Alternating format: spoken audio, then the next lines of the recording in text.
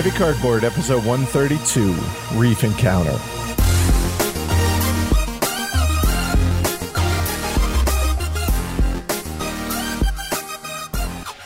Coming to you from the New England Aquarium in Boston, Massachusetts, and Dayton, Ohio. Welcome to Heavy Cardboard, where we talk medium and heavy strategy board games, war games, 18xx, and other related topics to the board gaming hobby. We're your hosts. I'm Edward. And I'm Zach. All right. Welcome to the show, Zach. Tell folks a little bit about yourself. I'm Zach. I live in Dayton. I play board games pretty regularly. We have a pretty good scene over here, which is surprising to most people, being in, not a huge city, but we have a really nice store. So I get to play 2 to 3 times a week. We have a night dedicated just to 18xx. So it's a pretty good time over here. So in the game store, it's dedicated to 18xx? No. At a buddy's house, but still, we have regularly. That would have been awfully impressive. You got to admit, that would have been cool. Yeah, that's cool. So, how big is your game group? Tell folks a little bit about your game group. So regularly on the Wednesday night group that I kind of help facilitate, we have anywhere between 4 and 9 people show up. The game store, their game nights on Thursday, usually around 30 people show up, and 18xx night anywhere from 3 to 6 people. All right, nice. That sounds like a pretty solid group there in Dayton.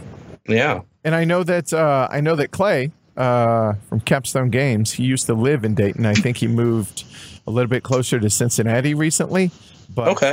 But yeah, he was in your neck of the woods there, and also as a Cincinnati Reds fan, absolutely, you guys are home of the Dayton Dragons, which is Fifth Third Field, which I've heard is one of the nicest minor league ballparks in the country. Well, I've never been to any other minor league baseball park, but it is pretty nice. It's not bad. Yeah, it's and I know they have the record for most consecutive sellouts in North America, something like 400 or 800, or a really big number nonetheless. Some weird number where, who knows how they pull that off every year, but they do. Yeah, it's pretty impressive. And again, I know this because I follow the Reds minor leaguers because I'm a big Reds fan, so that kind of makes sense. Yeah, I'm sorry. No, hey, there's a lot of reasons to be excited. It's true.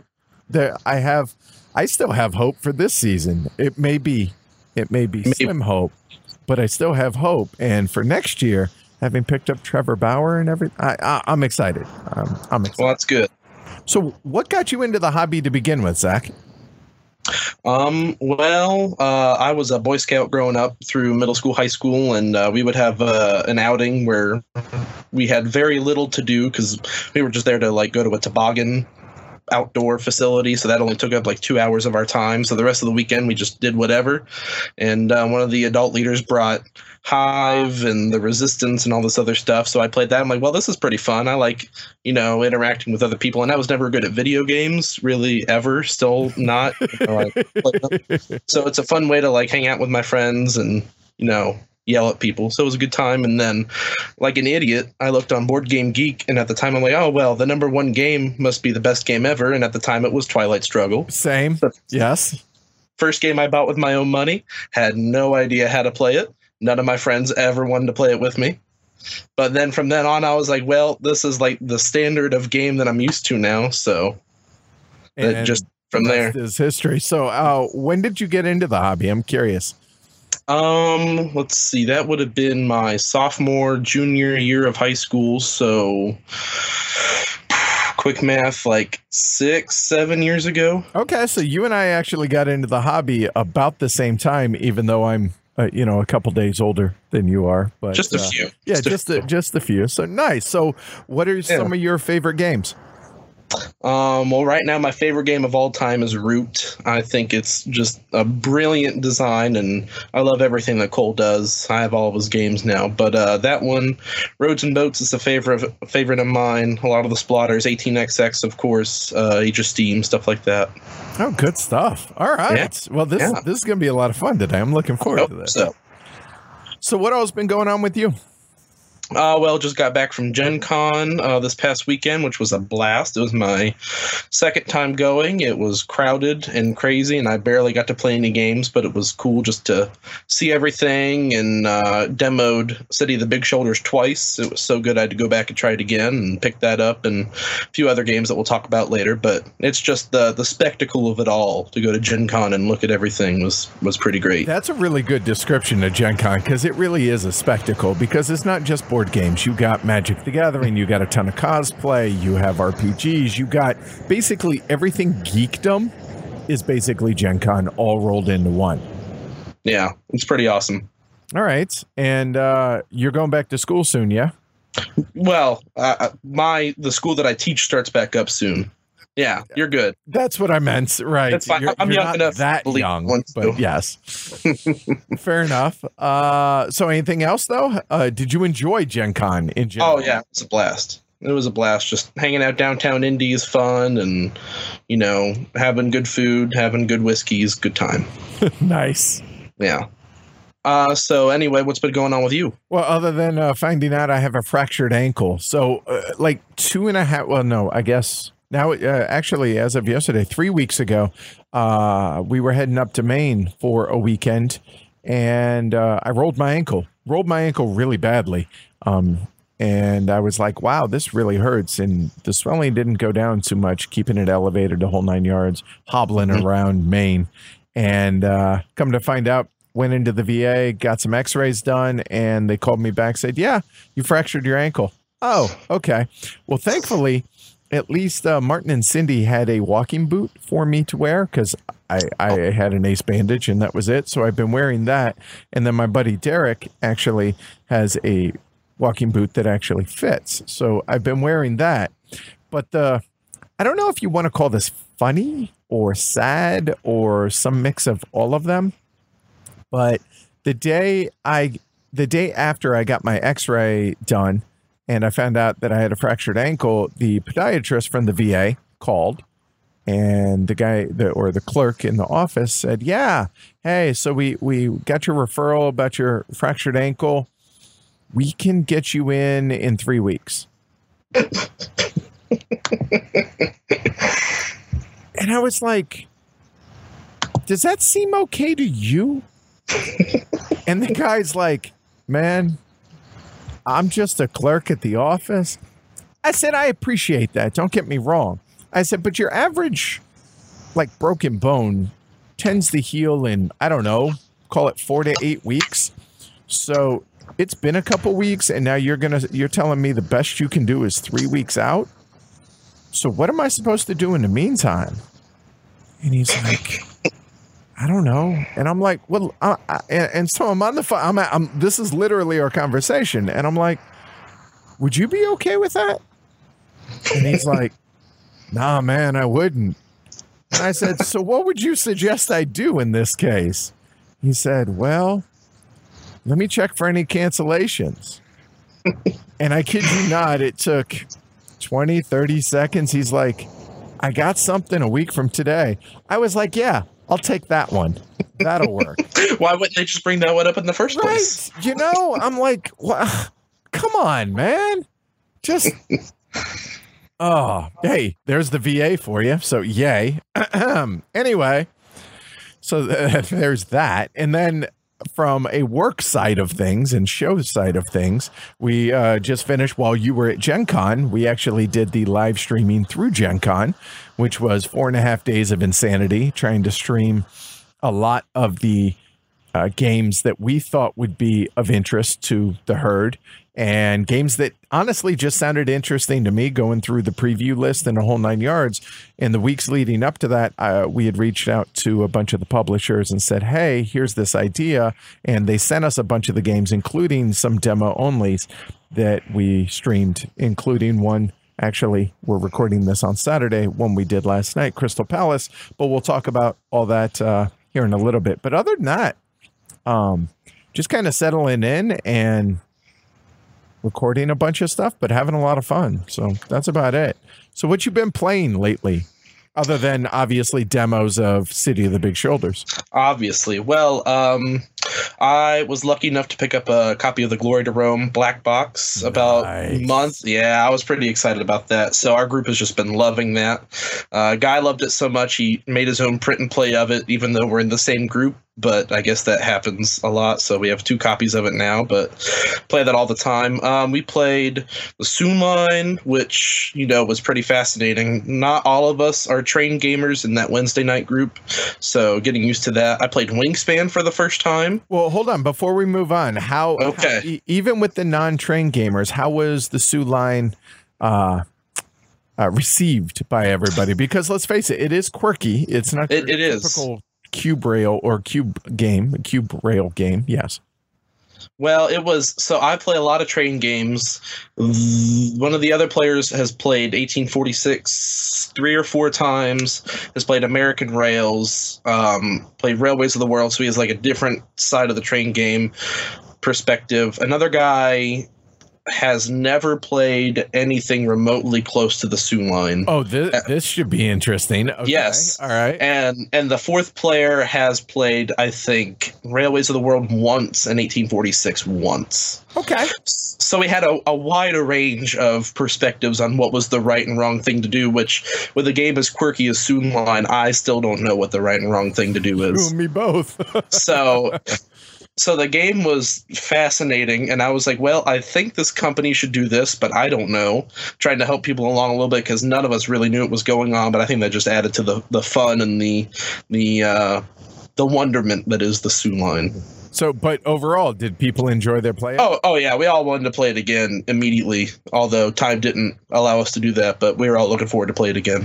Awesome. So success, I would say. Good job. Absolutely. Nice. Absolutely. So we played American Rails and Wingspan, and from the minute that our group bought Wingspan, they said, "Oh, Zach's not going to like this. Zach's not going to like us." And then every time, so we have for our Wednesday night, we do the pick list system. So like whoever's first in line picks the game we're playing that night, and second in line can either choose to play that game or start their own table if we have enough people. So every time Wingspan came up, they're like, "Zach, just go to the other table. You're not going to like it." And I'm like, well, I kind of want to try it. They're like, we already got 5 people. Just go play something else. We're telling you. So I finally played it, and they were right. But there's nothing wrong with Wingspan. I think it does a marvelous job at what it tries to do. Absolutely, and it's beautiful. It is beautiful. It has an engaging theme. At least, I mean, it's something different. I learned a lot playing it. Right, great production. And it's going to bring people into the hobby. So for what it sets out to do, I think it does a wonderful job. Absolutely. But it's also not you and I and many listening to this, although some will be, obviously, the target audience for it. And that's really okay. It is. Very, very minimal player interaction that goes on inside the game, and that's, I think, what turned me off, because I'm like, well, you have all this great engine stuff going, and there's nothing that I can do to stop you, so you've pretty much won the game from here on out, even though I was the person that won the game. But anyway, beside the point. And on that, the last round or two, it kind of felt like very non-decision decisions to where, oh, hey, I'm going to throw eggs down on these so I get points. And so it's not without fault, but I also think that it's done a very good job, like I said, of bringing people into the hobby. And man, it sure is pretty. I will say absolutely. that. Absolutely. And on the complete flip side of that, we played Dominant Species a few weeks ago. Yes. So yes. good. Absolutely. Which is the opposite of no player interaction. But we all had a good time. Some players did not like how harsh it could be. I think we taught 2 new people. We had a full 6-player game, which, 5 or 6. That's rough for new players to have that many, because it can be very chaotic. There's no doubt. Yeah. And learning when to maybe pull back and when to speciate and all of those things decided by what cards are available and what are your priorities. That can be harsh. But man, does Dominant Species hold a special place in my heart. Absolutely. From the train game side, like 18XX, we played the new 1822 Mexico. One of the guys in our group picked up the prototype of that. I think that might be my favorite of the 22 series. Okay. I've played. Oh, go ahead. Oh, sorry. I played. So they have the original 1822 set in, all of England. They have 22 medium regional scenario, which is kind of chunks off kind of what I call the crappy parts of that board and supposed to make a shorter game out of that. And they have 1822 Canada, which takes 22 and adds way too much to it, in my opinion. Some people like it a lot, but that's just me. And then they have 1822 Mexico, which all aboard just put out the prototype copies of, and I think they're going to do a full production of that within a year or two. So why would you say that the 1822 Mexico is your favorite iteration of all of those? So with 22 Mexico, the board is tighter, but it still plays the full complement of players. So it feels like 22, like if you're playing a 3-player game of 22 Mexico, it kind of feels like a 4 or 5-player game of regular 22, at least in the game that we played. So you make money a little bit faster because the higher valued cities are closer together.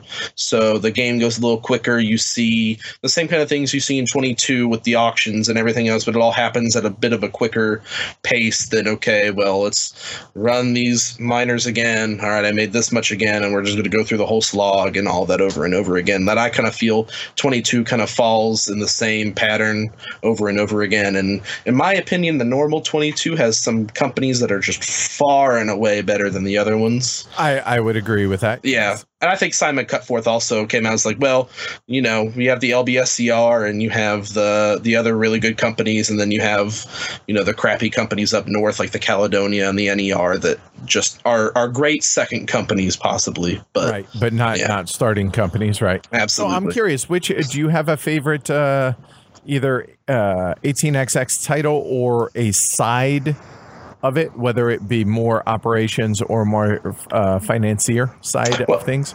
I flip back and forth between which style I like the most, but my favorite game by far is 1817.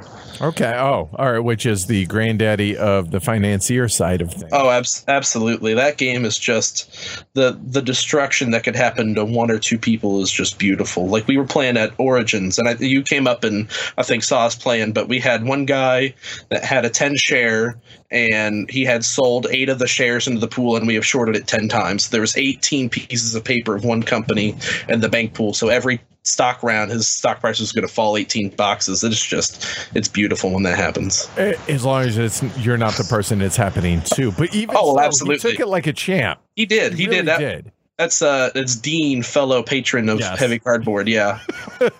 Dean's good people, and he took it very, very well. He knew he was in trouble, and it was fun to watch, but he was a good sport about it. So yes, he was. Yeah, but 1817 definitely up there. I love 46. There's that constant argument that's saying that it's not actually a good starter game because of all the weird stuff that it changes, but I always love playing 46. I've probably played it above 40 times now, and every game has been different. That's why I love the stream that you guys did with the 3 pros of 1846. Oh, yeah, with Eric and Joe and Mike. Yeah. Yeah, they are I was a bit intimidated, but at the same time, the guys are such nice guys and they're such good people that it was actually really pleasant, and it was actually really easygoing. And yeah, I think it did a really good job of showing that game and showing what it can be as far as both from a speed perspective without being pushing things to where you feel rushed, but also just showing that even though these guys have literally a couple hundred plays plus of this game, there's still interesting, meaningful decisions that can be made in that game, even having played it that many times. Oh, yeah, absolutely. And an 18XX game that I think doesn't get enough love, but is one of my personal favorites, is 18NY, set in the whole state of New York. I have it, and I think I've only played the prototype of it. I don't think I've gotten it back to the table in years. So why 18NY? So you have 61, 67, the Canada or Russia, we'll flip that around. And then that has the national railroad that forms after a certain time, and it absorbs all the miners if they don't have a train. And eventually, at the end of those games, you're like, man, I wish I could invest in the Russian or the Canadian because it's doing so well. Well, in 18NY, somebody actually owns that national railroad, which ends up being the New York Central, which is historically my favorite railroad. So this game being based around that is pretty cool. Nice. Yeah. But you can invest in that railroad and somebody becomes the president of it based on whoever has the most shares, like normal. But it just has a lot of really weird things that I think are awesome. Like the DIT whistle stop towns can upgrade to normal cities. It has hex trains, which I always have a preference towards hex trains because I just like the way that works. Just mechanically. Yeah, mechanically, I think it's really cool because you can line up a bunch of cities next to each other where normally in XX games that's not good to line up all those DITs or not as strong towns, but in hex trains you don't really care. You're going the same distance anyway. It has, the 5DE, which is your best 5 city doubles, or a diesel, which just picks up everything, and you have to do some math to figure out which one's the best for what you have. The private powers are really cool. There's just a lot of really weird and cool things in that game that I think that it should be talked about more often. Well, it sounds like we might have to have you back on for a couple of these. Oh, of course. What about you? What have you been playing lately? Well, basically, it's the live streaming through Gen Con is what I've been playing, which is a ton of games, which is awesome. But it's also a ton of games. So I'll go through them relatively quickly, but and I'll do these kind of chronologically in the order in which we streamed them. But we also had some plays of these around this to get ready for these. But Beta Colony from Matt Riddle and Ben Pinchback, kind of an overlooked game. Space theme, which very pasted on, very transparent theme, but some pretty cool area majority and interactions between the two sides of the board. Was it my favorite of all time? No. Was it a solid game? Yeah, enjoyed it. So there's that. Then we played Ecos First Continent from John D. Clare. Now, I've never played anything from John. He's designed Mystic Vale. He's designed Edge of Darkness. And this was kind of a tableau builder. I've heard that it's a mix of a couple of other games that I was unfamiliar with, but it was pretty simple, but it was really fun to be able to get some really cool tile or card combos would be a good way to describe it. Enjoyable little midweight Euro, so that was good. Silver and Gold, a flippin' right, I guess you would call it, with a very, very light pirate theme to it. I'll be honest, not my favorite of the bunch. Other people, however, Jess, Chris, and some others that have played it absolutely love this game. So maybe I'm the odd duck in that. But so do you like flip and right, roll and right games or anything like that? Well, Welcome to I enjoyed. Okay. I think that's pretty clever. But to me, it's just, I don't know. This one just didn't appeal to me. I don't think there was enough there, which that's a fine line to walk, right? For a game that is supposed to be this kind of simple filler type game, end of the night type thing, you don't want too much because then it becomes kind of convoluted, which there's one that is kind of Tetris PC. Bricks? Yeah, that's it. Yeah. Which I can't stand because that way overstays its welcome at the table and is just way too much for what it is, in my opinion. Whereas this Silver and Gold feels like not enough, I think. And it's just, I don't know. It's fine. But like I said, there are others that I played with that absolutely love it for what it is. So take it for what it's worth. Then we have the Deluvia Project, which this one came as a big surprise to me, which I don't know. I wish I could tell you why, but when I first played the original Deluvia Project a few years ago when it first came out from Spielworks, I was really underwhelmed by it. And then we got it back to the table, which, again, the first edition, because the second edition from Tasty Minstrel hadn't arrived yet. And then I did an unboxing comparison between the two editions and minor changes. But I will say, overall, improvements across the board in the new edition. If you have the first edition, zero reason to get the second.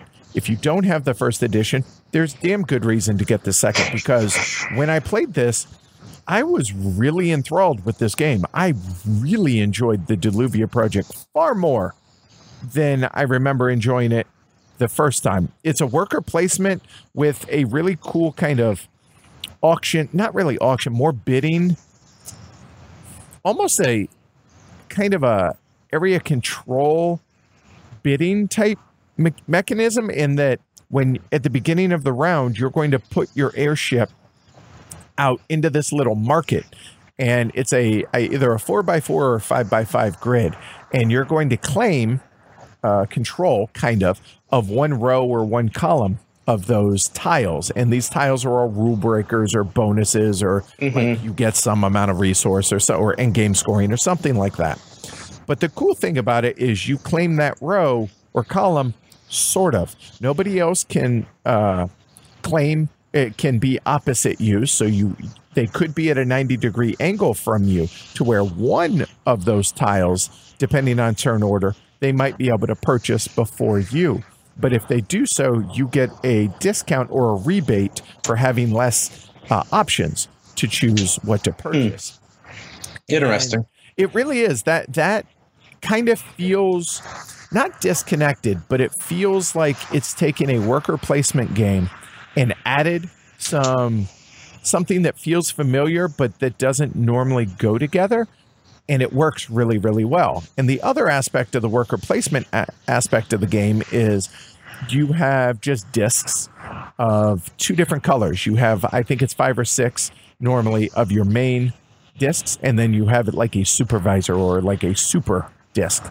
And that super disc, when you place it, if you were the first to place in certain area, in one of the worker placement areas, you get an extra bonus for having placed your super disc in there. And some locations you only need to place 1. Other locations you place multiple, depending on, do you want multiple resources? Do you want extra money? Whatever.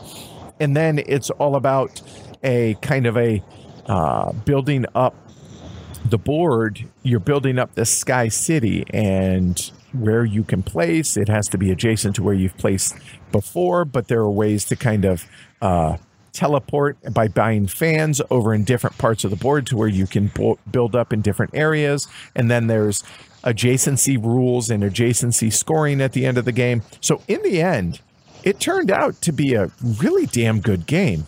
And I was trying to think back why I didn't like it when I originally played this once or twice when it first came out. But yeah, fast forward to 2019.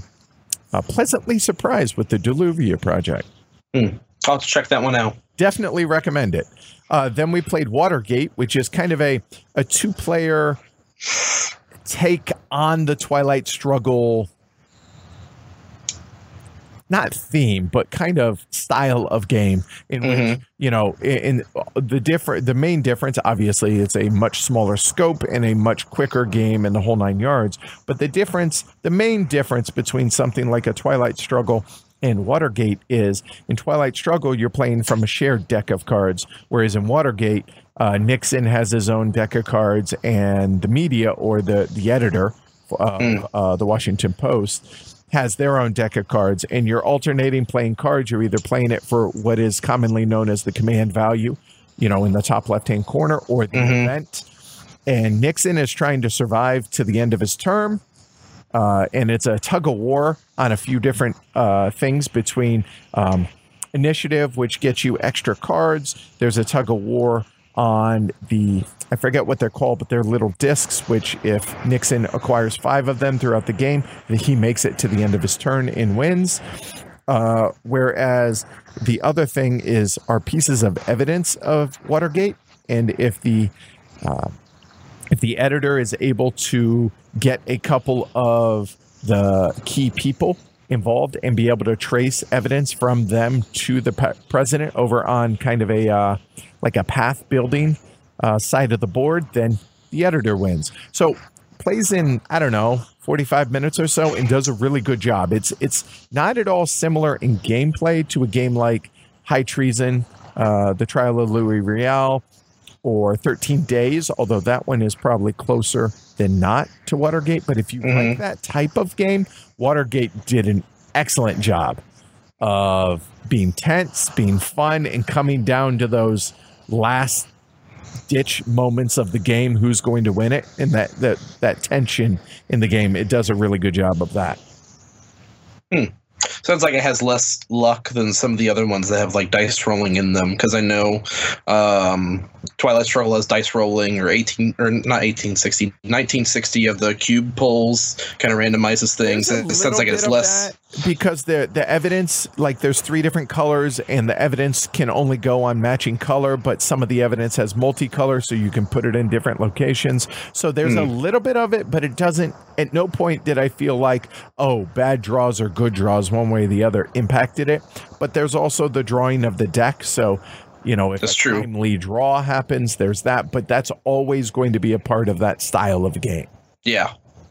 But overall, yeah, really enjoyed Watergate, and I don't want to give away how that ended in case anybody wants to watch it. Definitely a good watch, in my opinion. Then we played Be Lives. I think it's Be Lives, not Be Lives. The subtitle is We Will Only Know Summer. Matt Shoemaker is the designer and publisher of the game. And I kind of known about this game for the last year and a half, 2 years or so. And it's about the life of a bee. And it does a very good job of bringing that into a gameable format. And it's actually a really good, really enjoyable kind of worker placement, action selection might be a better way to put it, action selection game. Where the game kind of trips on itself a little bit is in the raiding as in going out and raiding other players' hives. The reason I say that is there are player hives, and then when your hive gets either too populated or too full, it then swarms and goes out and forms neutral hives. It kind of breaks off from your hive and the other player's hives and makes these neutral hives. Well, this is where the problem kind of lies, is there are player hives and there are neutral hives, and then players can attack players and players can attack neutrals. Neutrals can attack players and neutrals can attack neutrals. And each of those raids or combat, think of it, have different rules associated with it.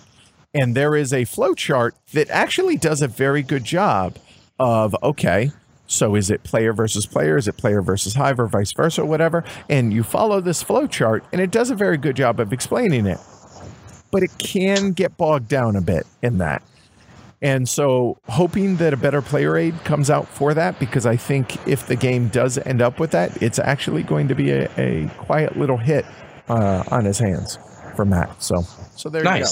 So Be Lives. Then Black Angel, which was kind of one of the big box, or one of the big buzz games of Gen Con. Dice drafting game that kind of, I've heard, takes Twa and kind of pairs it up with Solenia and makes its own game. I haven't played Solenia, and I really dislike Twa. I also really dislike Twa. However, I actually really enjoyed Black Angel. Okay. However, on the other side of it, and Tool did a really good job of bringing color into space, like a space game. Normally, it's real black, real blue, whatever. This is a fuchsia angel. It's a lot of fuchsia, and it's wow. When you look at it, you're like, wow. However, it works. It actually is really pretty. It works really well. The game does get a little, there's a lot of steps in certain actions, and the game can stumble on itself a little bit, but overall, I would have to say top 5 game out of Gen Con for me. Oh, wow. Okay. Because there's also City of the Big Shoulders and Pipeline, which we streamed both of those. Pipeline, we did 2-player. City of the Big Shoulders, we did 4-player. And all I can say is Chris was quite the trooper through City of the Big Shoulders. Yes, he was. To understand that. But even so, it didn't go very well for Chris, but even so, he's still excited to play it again. But I think those were the top 2 games you could make a case for out of Gen Con. Then there was a game called Dark Domains, which worker placement with a dark fantasy theme in which all the players are evil, and you're trying to spread evil amongst the world, and you're fighting off adventurers. So it kind of flips the typical theme on its head. Enjoyable and fun as long as you go into it with the understanding that you need to be nasty to one another. And as long as you go into it with that type of mentality, it's actually a really fun game. Then the last 2 that I'll talk about, Shobu, first off. So Shobu, super simple. Like if you were to make this game yourself, you could do so with a line in the sand. Like literally, I'm not exaggerating. You could play this on the beach with a handful of rocks and a stick to draw, or in your finger to draw some lines in the sand. Not exaggerating. However, the production quality in Shobu is phenomenal, but the game, it's a simple little 2-player abstract that is amazing. It is really simple. The goal of the game, and I think it's 4 4x4 boards separated in between by a piece of rope. So I have a light board and a dark board on my side, and you have a light board and a dark board on your side. And on your side of each of the boards are 4 rocks in your color, light or dark. On each side of on my side of each of the boards, 4 rocks. Goal of the game, knock the other player's rocks off. And to do so, you can move a rock 1 or 2 places in any direction. And the only rule is the first one has to be on one of the boards on your side of the rope. And then the other move, and that cannot be an aggressive move, meaning you can't move pieces and knock off your opponent's pieces. The second move is the aggressive move, has to be on the opposite color. So if it's a light board, you have to do it on a dark board or vice versa. And it must mirror identically the move that you just did in the first one. So if you move forward 1 space, you have to move forward 1 space on the opposite color board.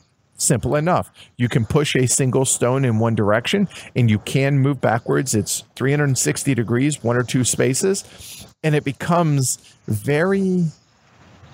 I don't know, I haven't played Go, but kind of chess-like, kind of Othello-like, kind of that type of game. But you're playing on 4 different boards, and really, really clever. Very simple design, but man, really well done.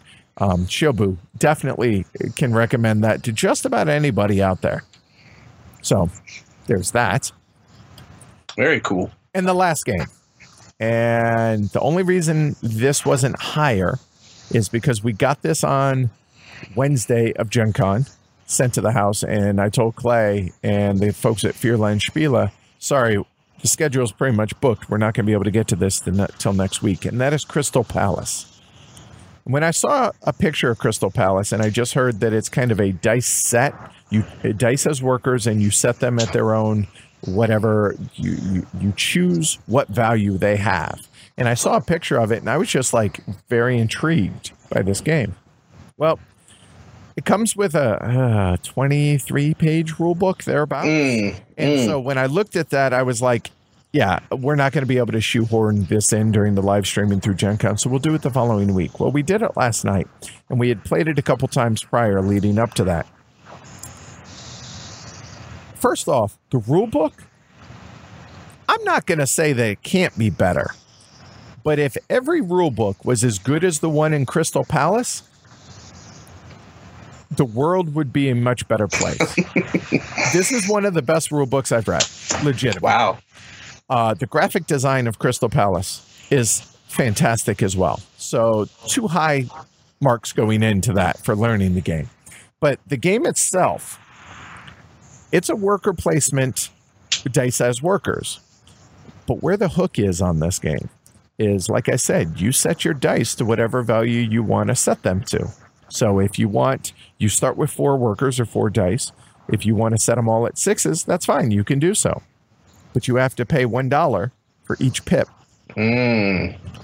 So not only are you worried about your personal economy and how much money management, but then the places out there in the various places around the board, and the theme on this is you're working up towards the 1851 First World's Fair, and you represent different countries. And so you're going out there to get resources and to hire people and to have the coolest stuff for your country when it's ready to present in 1851. Game plays over 5 rounds, but each of the locations, which are individual boards based on player count, so like a 2-side or a 2-player game will be on this side, you flip it over, and the 3-player side has more spaces, and the 4 and 5-player are different, et cetera, et cetera. So it's 8 different locations in this. But each of the locations, the minimum value of the dice, and there might be 2, 3, 4, 5 spaces for dice to be able to go out there, and they range from 1 to 5. So the minimum location or minimum pip value of a location might have like 2 1s, a 2, a 3, and a 4. And so you could put like a 4 on a minimum 1 location. That's legit, no problem. But you might end up activating later than other players if you do so, but you might block them from placing lower pip value dice. So when you're going through and you're setting the value of your dice in secret, you're not only worried about how much money you're going to be able to spend now, but you also may have to spend by placing some of the dice into locations that cost money. Then you're going to have some upkeep cost and all of that.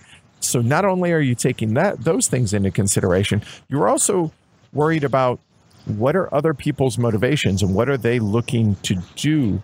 And not just that, but then once everyone reveals and pays for their stuff, now it's not really a race, but it's kind of a chess match as to where do I have to go early to be able to go to activate this space early enough?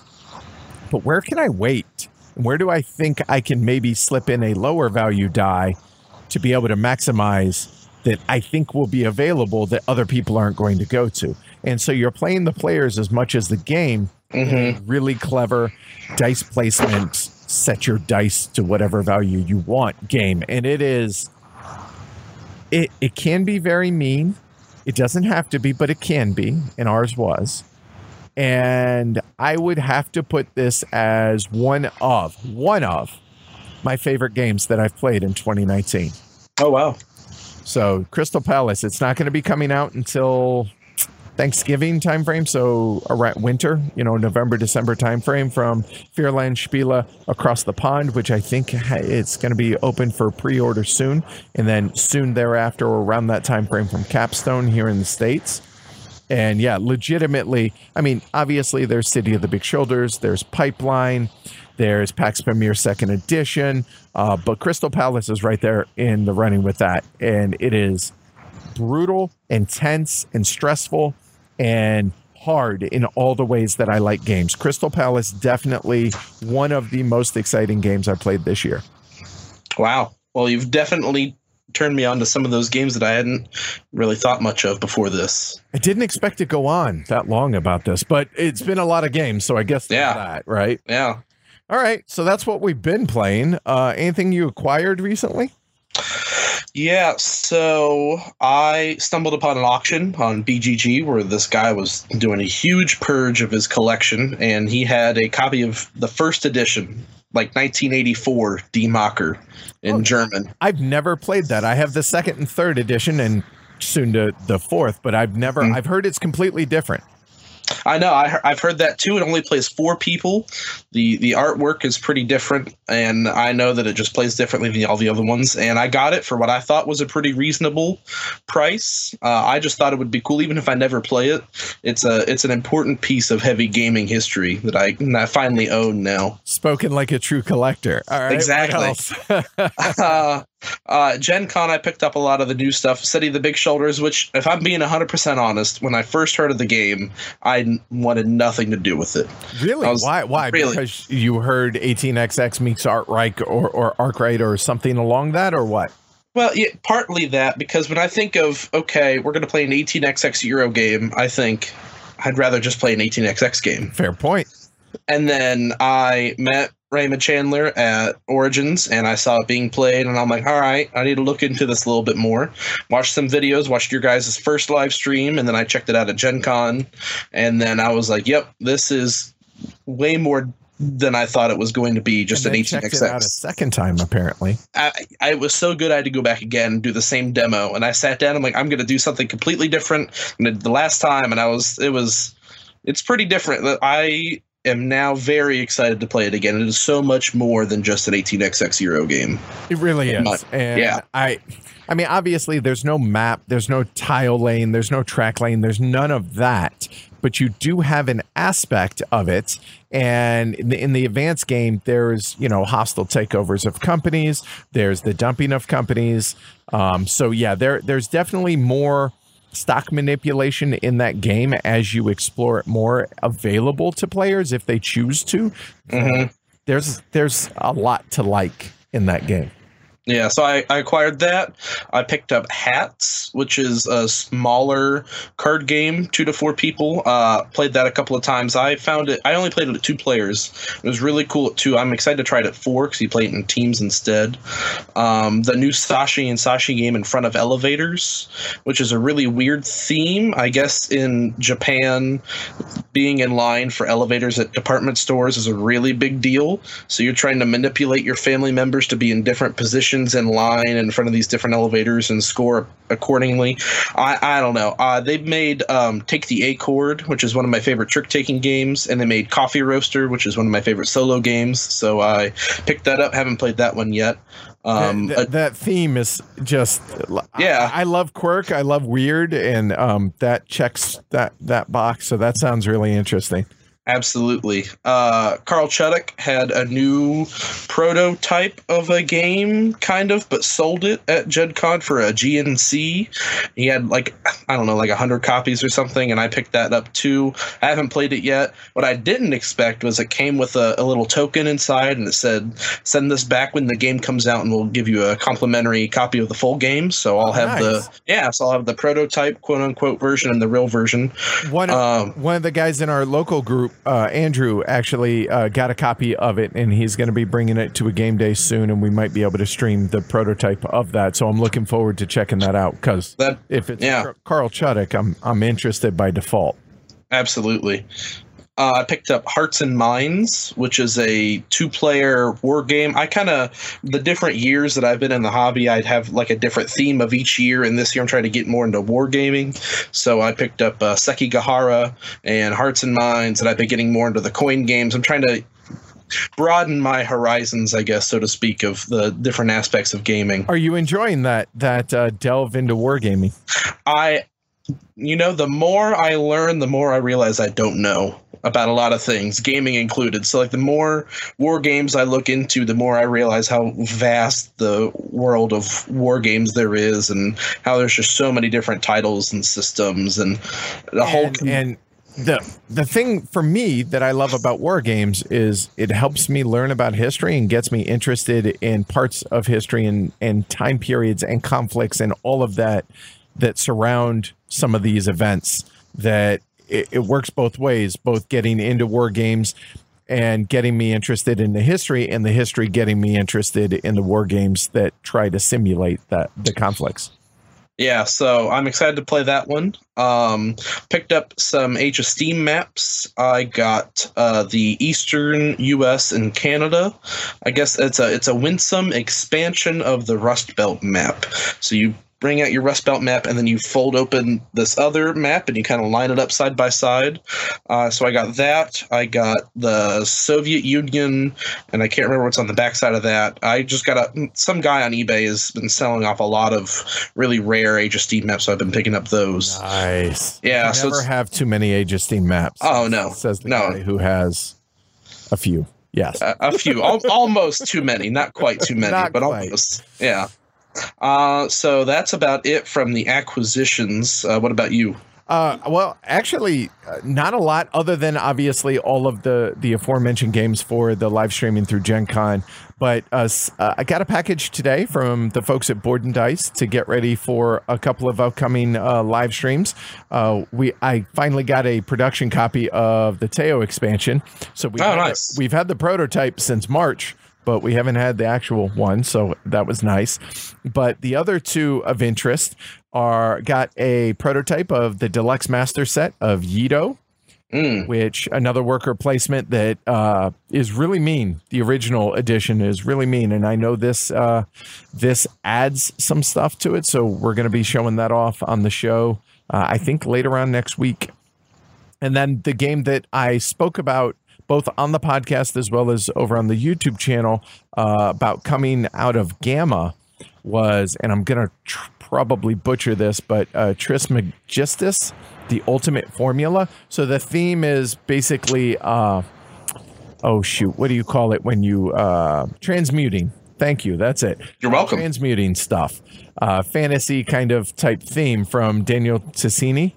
And when we played it, it was like clip art and just very prototypey. And this is an advanced copy that we got that we're going to be showing off sometime next month on the show. So I'm really excited about that because when we played it, both Jess and I were like, this is really good. We really enjoyed that.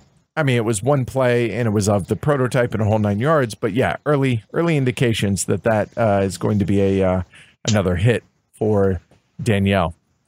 And also got the aforementioned Deluvia Project 2nd edition finally arrived, and overall really happy with the production quality on that. And they fixed a couple of errors and some designer suggestions on discounts on a couple of the tiles. They changed all those over as well. So that's about it. As far as on the hunting or shopping list, what you got? There's a couple of Kickstarters. I'm still waiting on the Pax Porfiriana new quote-unquote deluxe or collector's edition. I'm waiting on that. The Root Kickstarter for the new expansion. I got to try out the new factions and the new deck of cards at Gen Con, and pretty excited just for the whole new layer that those factions and maps and the deck add to the game. So that's going to be cool. The one Age of Steam map that I've always been hunting for and I'm never able to find is Soul Train / Disco Inferno, and that's your guys' fault. Burn, baby, burn. Well, all right, you just lost an income. Yep, I lost the point. It's not my turn. You're right. So I'm always looking for that one and can never find it. So hopefully someday I'll have that. And starting to move into the more like collection side of my collecting, I'm trying to maybe one day obtain all the Splatter games. Now, when you say all of them, do you mean all of them or do you mean all the big ones? Like the big 5, big 6, whatever you want to call it. Well, I already have all the big 5. I'm talking all of them. The good, the bad, the ugly, the artwork, all of them. Seems ambitious because some of those are extraordinarily hard to get a hold of. I know, but I want to get that done at some point. But I recently got Duck Dealer and Cons, the scripts, stars, and films, something like that. Yeah, Cons is kind of like Roads and Boats Light. Which is awesome because I love Roads and Boats. That's my favorite Splatter. And I'm waiting on the 20th anniversary of that coming in soon. I didn't have to. I gave away my copy to a friend that was moving away from our game group. So I was like, well, perfect timing. A new edition's coming out anyway. I'll give him this one and wait for mine. Good on you. I know. Right. I know. Nice. I'm just the best. But that's about it for looking and trying to acquire. Is there anything that's still on your radar? I'll be honest, right now, no. It's kind of the lull before the storm for me. I mean, obviously, because I've already gotten all this stuff from Gen Con, there's that. Other than, I mean, I'll be honest, the In Front of Elevators sounded kind of interesting, so there's that. But I say it's the calm before the storm, which is Essen, which is going to be the big splurge or the big acquisition time. Yeah. So nothing on the direct horizon right now, but there's always some things lurking. Like I'm always kind of not seriously looking, but always kind of have an eye out for a copy of Horus. Now, there's a couple of games under that name. This is the one from Theta Games that is made from their type of sandstone type things. There are not a lot of copies in the world, and when they are available, they are way too expensive for me to actually purchase. Mm-hmm. But it's still always on the lookout for that. Yeah, there's that. But yeah, that's about it for me. How about looking forward to playing though? Well, of course, we're going to talk about it again, City of the Big Shoulders. The whole Dayton group has been excited to play that one, so we're going to hopefully bust that out soon and really have fun with that. We've been talking about getting a game of Fire in the Lake played, which has me really excited because that's my favorite coin game, and it's pretty epic, and I'm hoping they're up to the task, but that's an awesome game. And when Roads and Boats comes in, most of our group loves that. There's a couple people that absolutely hate it, so not making them play it, but hopefully giving them another chance to realize how good it is. Well, hey, it took me like 4 plays of Age of Steam to actually enjoy Age of Steam. So there is exactly. Hope. They're just misunderstood is all.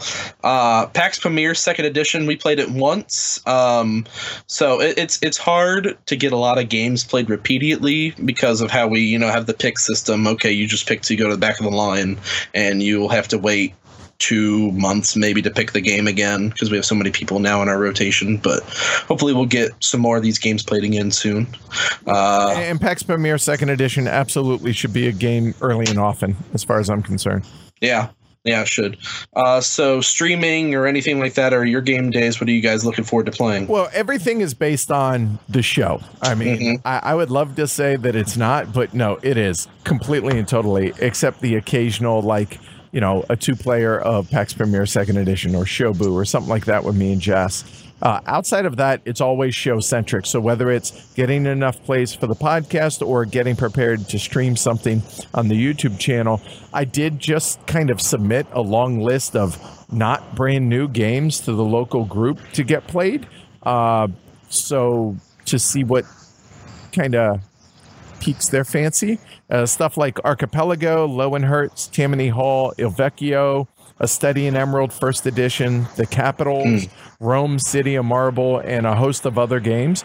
I mean, we did just power through all the Gen Con releases, or at least the majority of them. So, I think we can kind of throw back now to the older stuff. Yeah. And get through some of that. And even, I say older, but there are games that came out last Essen that we haven't gotten to as well, like Forwarder of Xanadu I want to check out, or Master of Respect, or some of these games that aren't necessarily new, but they're also not older games. So there's kind of that big mix of games that, depending on what everybody wants to play, as well as, honestly, what I want to play and the patrons want to see.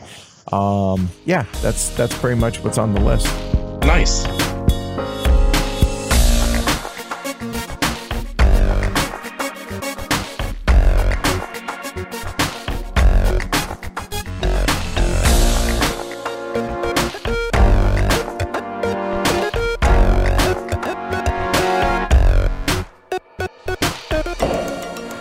Time to dig into what some may consider Richard Breeze's best game, and that is Reef Encounter.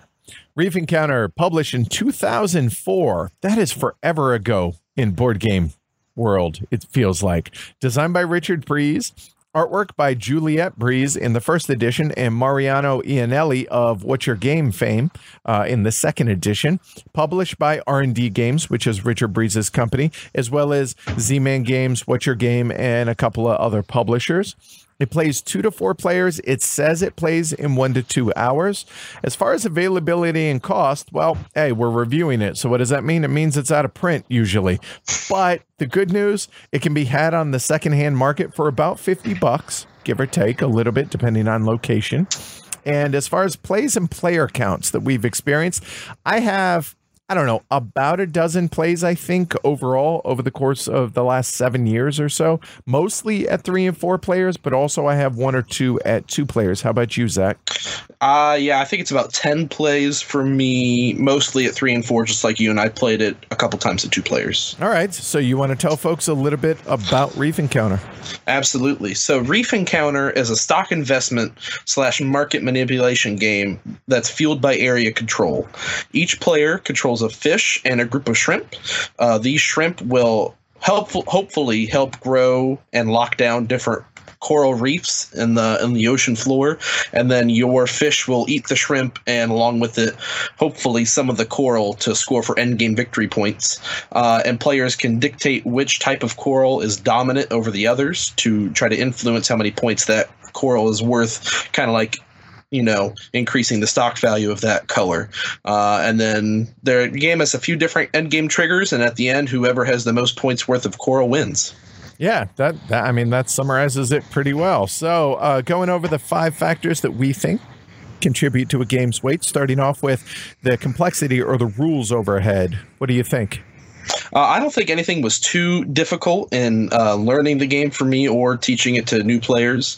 The actions make sense. The player aid helps with that. The pictorially, if you're okay with that. The only problem that I've really encountered trying to teach the game and helping people understand is when coral goes in front of your shield and when coral goes behind of your shield, and what each type of coral can be spent for, whether it's in front or behind. Right. The game flows overall really easily, I would say. There are 10 options to do on your turn, which sound like a lot of options, but some are going to be more obvious than others as to, I'm not really going to be bothering to do that this turn type stuff. But yeah, that it's not a hard game it's not a hard game once you get into it, but teaching this game and actually wrapping your head around it, because ultimately it is a pretty abstract, like aesthetically pleasing in that regard, but it very much is an abstract game.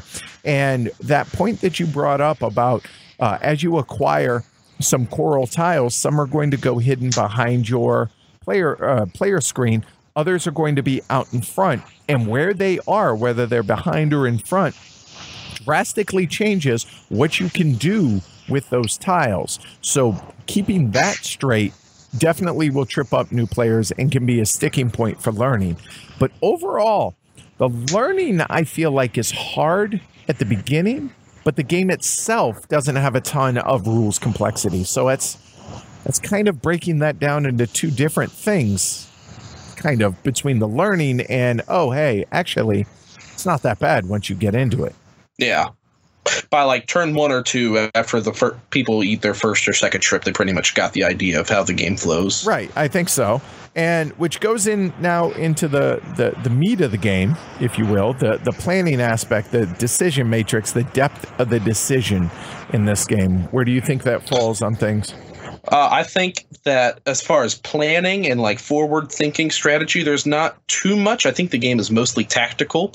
You're always responding to what the other players do on the different boards. But the weight of the decisions, okay, where do I want to expand this coral to? What reef or what part of the reef do I want to make sure that I can lock down with the shrimp? Do I want to spend a tile to flip over any of the dominance tiles to make this coral better before I take this action? A lot of that stuff that goes into the turn that you're taking right then, I think makes it pretty heavy on that front. I agree with the latter part of that, and I feel like it's actually I get why you say that it's a very tactical game, because absolutely you are reacting to what other players are doing, and the way the board state is at a given time on this turn compared to, say, in a 4-player game when it comes back around to me can be drastically different in that, well, there go those plans. Let's try for something else now. So in that regard, I do get the tactical planning of it. But there is a fair bit of strategic planning in what is ultimately the most important part of this game, which is the controlling of the dominance tiles, or as I call them, the coral strength tiles. How strong is one coral versus another coral? And being able to plan for that long term, for not only what you're placing out on the boards as far as the actual tiles and the different types of or different colors of coral, but being able to manipulate the other players and those strength tiles or those control dominance tiles. There is a fair bit of planning involved there, as well as manipulating of the other players, that I think also kind of goes into that planning aspect of it, and getting the players to react to you more than you reacting to the players. It's kind of like in boxing when you have two left-handed fighters. You're always trying to make sure that your forward foot is on the outside of the other one because it gives you a better position. And being able to do that, if you can constantly keep that forward foot outside of your opponent, you have a proverbial leg up on them. And so doing similar in this game, I think, matters. And so tactical yet some strategic elements, but definitely this is where the weight of the game comes in for sure. Yeah, I could agree with that. And if you see a player collecting a lot of one color of coral, they keep eating the same type, you can make sure that isn't worth anything at the end of the game, planning every turn. Or at least try, yeah. Sure. Yeah. But yeah, I could agree with you on that. All right. Rolling into luck and random factors in the game. The only real luck factor or randomness comes in just the initial setup of giving you what tiles you have. And then even with that, you still get to choose what color of cubes you get, I believe, to set out those tiles. Correct. So you can adjust to the randomness that the game gives you at the beginning. But other than that, you randomize what the different the lots where you can pick up color cubes and tiles, you select those and those get random tiles. But honestly, if a lot is getting too good, it's going to get picked up before your turn anyway. So by the time it gets back to you, you'll have probably a better option. And I always find myself going after the color of cube I need rather than the tiles on a lot. Yeah, and more often than not, I mean, could there be some better tiles on offer than for a certain player consistently through the game? Theoretically, it's possible, but I don't know that I have encountered a situation where when the random draw comes up to refill the lot of tiles that are on offer for you to take as your last action on a turn, at no point have I said, you know why you won this game? Because of that one. At no point. And there's also at the start of the game, the coral strength tiles or the dominance tiles, flipping them, whether they're starfish side up or starfish side down. That's a random factor in it. But again, that's set before the game starts, and everything else in regards to that is completely player driven. So yeah, I would say very little impact, even though there is that random draw of tiles. Yeah, I don't think it contributes much here at all. What about game length for you? I have never played a game that's gone longer than 2 hours, even including setup and teaching. I think that if you have a player that's trying to rush the game and trying to eat all their shrimp as soon as possible, which more often than not is me, because I just prefer to play games that way. I'm always throwing bricks in the wall and roads and boats. I'm always doing that kind of stuff. But I don't think the game, the box is pretty accurate where it says 60 to 120 minutes. Yeah, I think so too. And it can play a little bit quicker than that at the lower player count. At 2 players, it very much can play considerably quicker without having to worry about a teach. And, because the turns can be very quick in a 2-player game with that. So, and the game plays quicker in general than you might think that it might. And like you said, it can be rushed, so it can go way shorter than that 2 hours. But I feel like that 1 to 2 hour range feels about right. And at no point does the game feel like it overstays. Absolutely. And as far as getting it factor? It might take a new player 1 or 2 shrimp eating phases to really understand, okay, well, I'm going to lose the first 4, so I'm going to build a reef to be about this big so I can make sure I capitalize. But after they see that happen, or after they see how the difference between locking down a dominance tile and flipping over all the dominance tiles, because, if you lock one down, you end up flipping the other ones anyway. As soon as they see that happen, it clicks for them. It clicks, at least on a mechanical standpoint, but the butterfly effect of, oh, wow. Oh, if I flip this, this, then that means all of those flip. Oh, I didn't anticipate that. And then another player comes in behind and chooses to flip a different color of sea anemone, and all of a sudden the board state has completely changed. Oh, I was not prepared for that. So I agree that the end game scoring also is very straightforward. But understanding how to manipulate your opponents and doing all that definitely takes a number of games. But the actual how do you do things and the why am I doing things will happen in the first game. But some of the little tricks of cannibalizing your own coral to be able to give you some more tiles in front of your player board or in front of your player screen, which the more tiles you have up there, the more powerful and the kind of position of strength from which you're working. Being able to manipulate to your advantage is definitely going to take a number of plays. But mechanically, yeah, sometime in the first shrimp or two of eating, you should be good to go. So ultimately, where do you think this game falls? I would call it medium plus, not quite medium heavy, but I would definitely say medium plus. And maybe that's just because I have not had enough experience with the game, because, the more I find that I play these medium weight games, quote unquote, the more I realize the depth that they have and they become heavier. But right now I would call it a medium plus. Yeah, I think that's pretty fair with, at least in my experience of the game. It's an older title, so usually these games tend to be they tend to be perceived as lighter as time goes on than they were back then. And I feel like this is definitely, like, if your standard midweight that we use somewhat jokingly as one Rococo is the solid midweight line there, this is definitely up from that. Yeah, and I would put it to 1.5 or 2 Rococo. So yeah, I say that kind of tongue in cheek, but yeah, midweight plus. This is definitely not on the same level as, in Indonesia or weight wise there, but it also it's hard to wrap your head around to play well. So that's going to elevate it into a heavier frame than your standard midweight Euro. Yeah, absolutely. All right, so moving on to just components and the graphic design and artwork. Component wise, what say you, sir? Well, I got to be honest.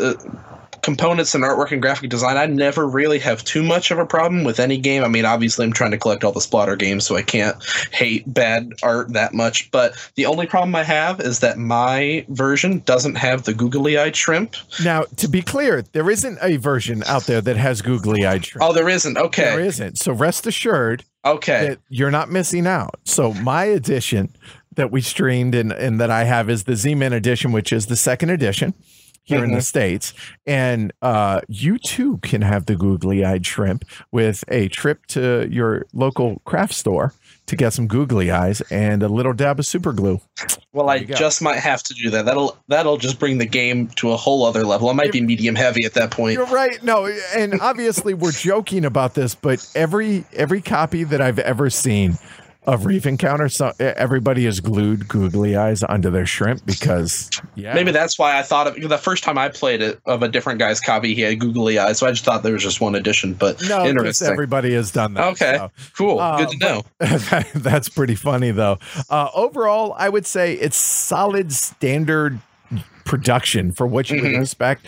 They're thick tiles. The boards are good. It's simple wooden pieces. It does have shrimples. Obviously, yes, we're talking about here. Fantastic shrimples, right? It's solid for what you would expect and what you would want, in my opinion. The parrotfish, which are basically just 3D little receptacles for you to put your tiles in. Once those are assembled, there's no reason to ever tear them apart. And maybe they get a little dog-eared and they get a little bent here and there, whatever. But overall, yeah, I think the production quality is perfectly standard for what you would expect. Yeah. All right. However, the color of the algae cylinders, which are what you use for flipping the control or dominance tiles / the coral strength tiles, I use those terms interchangeably, but those don't at all match the color of the actual tiles themselves, which is really frustrating. If you don't know any better, you get used to associating pink and purple as the same thing. But come on, that's frustrating. But, just adds more weight to the game, I guess. Yeah, the wrong kind though. But yeah. Oh yeah, maybe. But yeah, other than that, I would say just standard component quality that you would expect. As far as the box size, it's 12.5 by essentially 9 inches by just under 3 inches, or 32 by 23 by 7 centimeters. Yeah, I like the box size. I think it's larger than it needs to be, but with the size it is, it lets you keep the parrotfish assembled. Which, if you don't want to tear them down every game, then it's fine for that. But it's fine for exactly what's inside the box. Yep, agreed. And as far as the graphic design here, there's not a lot here, as it's really about the coral tile colors. Which we'll get into here in a little bit, but coral strength tiles themselves, or the dominance tiles, again, same thing. They have little sea anemones to signify what color that they have in common with the other coral strength tiles, so that when you place one of your algae tokens, so all of the pink ones flip, or all the blue ones flip, or whatever. That's okay. However, the color of the sea anemone, easy for me to say, that's on the flip side of that tile is kind of peeking out from behind. And so that can be a little hard to see because it's so small on that tile, and the tiles are kind of small as is. So that can be maybe something could have been done a little bit better graphic design wise on that. But honestly, that's my biggest gripe, if you want to call it that, with the graphic design. Yeah, sometimes the color of the coral doesn't exactly match the color of the cubes that you use. Just off the top of my head, the black gray coral and the black gray cube that it represents doesn't always match, which can hurt, but it never really bothers me. It bothers other people at the table, but yeah. And the yellow and the orange can be a little close together, and the black and the white, which you wouldn't think would be close together, right? But however, they kind of are. Now, the graphic design on the tiles themselves are different enough to be able to tell them apart in those regards, but still could have done probably a better job on matching colors. But again, this was 15 years ago. Not giving it a pass, just saying that things have come a long way, and that attention to detail seems to have come more to the forefront now than it was back then. Yeah.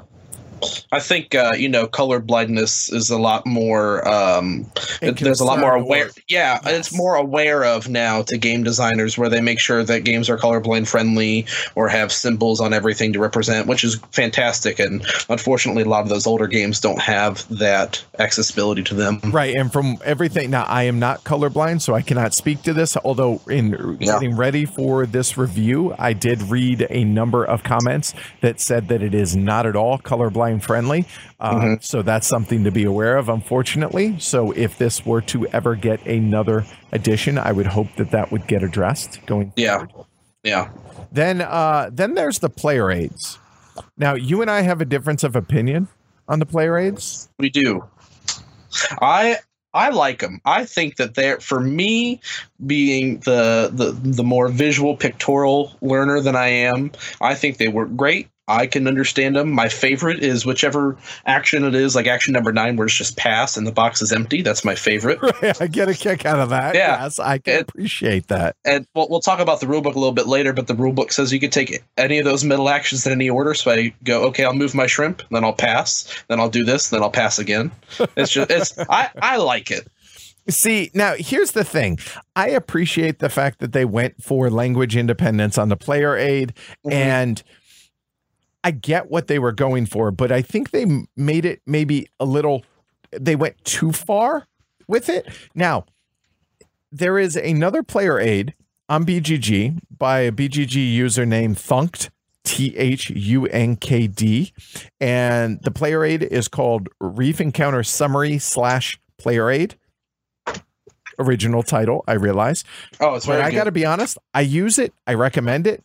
It's basically taken the gist of what the basic player aid that comes with the game, but kind of enhanced it a little bit, but also gave words for those that would like such a thing. And it helps tremendously, I find, with new players, but also if the game hasn't hit the table in a while and you're coming back to it, to me, that helps kind of break it down a little bit better. So yeah, that's something to be aware of. And okay, let's face it, there are plenty of games out there that have better player aids by users on BGG, etc. And this one is no different, in my opinion. That's true. That's true. All right, so moving on to the artwork. What you think of? Mostly talking about the second edition. I assume. Yes. It's pretty. I don't want to say generic, but it's kind of exactly what you would expect from a game like this. I've seen pictures of the first edition, which is kind of more the cartoony, hand-drawn artwork, and it's more pastel. I think that looks really cool. But the second edition, I would say it's not offensive artwork.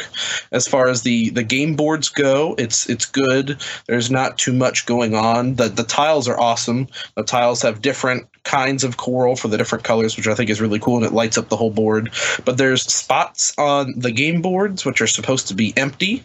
Right, and holes like water, unbuildable, unavailable spaces. And sometimes it can be really hard to discern that. And then there's also like corners that are cut off of the board to make sure that you can't play off that edge. And I don't know why they just didn't do something like that. And there's always there's a starfish in the center of every board, which means you get an extra little bonus tile to place there if you play adjacently. And sometimes that could be easy to miss. So I think it's very understated. And sometimes that's to the detriment of the game, especially from the game board side.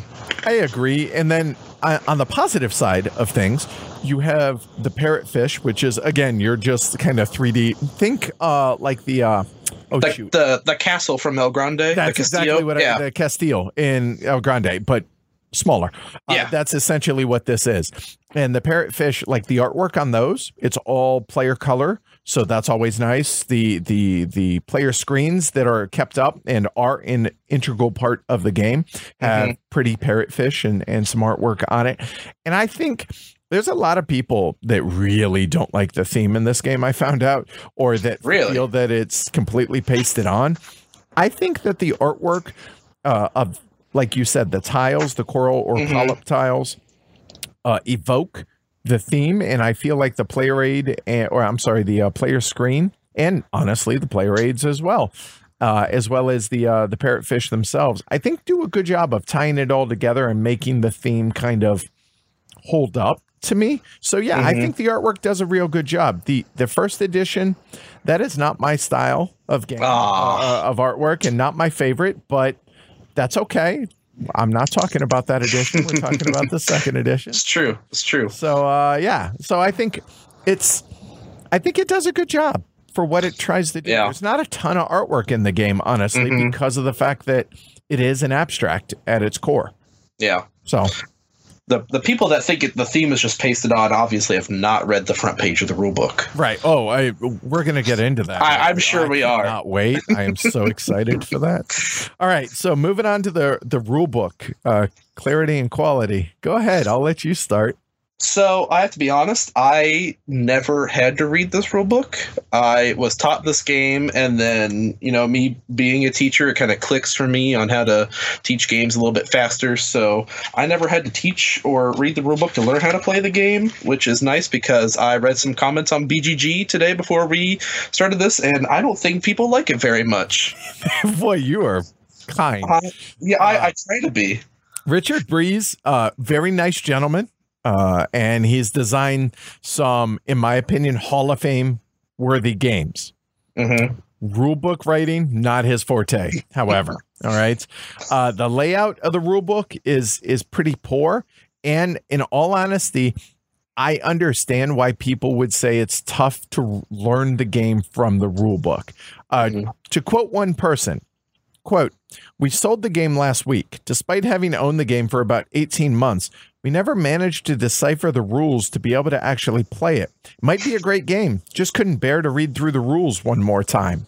Oh my goodness. Like, that is the most depressing, sad indictment that you could have for a game right there. If somebody, if your rule book is impenetrable, and I realize I'm beating a dead horse because I've said this more times than I haven't on this podcast, then you know what? It's time to offload the rule book writing to somebody else. And this is not a good rule book.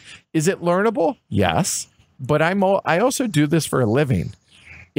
And Zach, you didn't have to learn it from I would hate to have to learn it from this rule book. So there's not a ton of rules questions for, especially given how old this is on BGG, but it just, that quote kind of tells you that, you know what, people tried to, and they just, no, I give up. It's not worth it. There's too many games that I don't have to fight through. So no, I'm not going to bother. And that is a real shame with this game. And for the people that care about this kind of thing, it's written in Comic Sans. The entire I'm looking at mine right now, the whole thing, Comic Sans. See, and I just heard a audible groan universally by everybody I'm sure that just heard that. I mean, it's not papyrus, but it's pretty bad. Oh.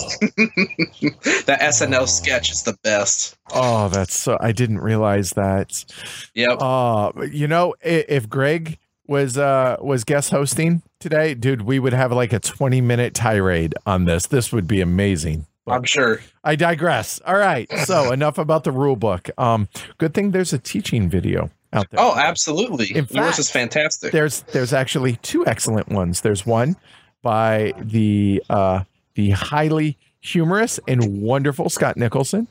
That actually I kind of tried to follow his format, honestly, a little bit when I did mine. So big shout out to Scott, and he was instrumental in everything that he's done for this hobby. So big thank you to Scott for that. So, and if you're a fan of the Wes Anderson movie, Life Aquatic with Steve Zissou, you will love the front page of this rule book.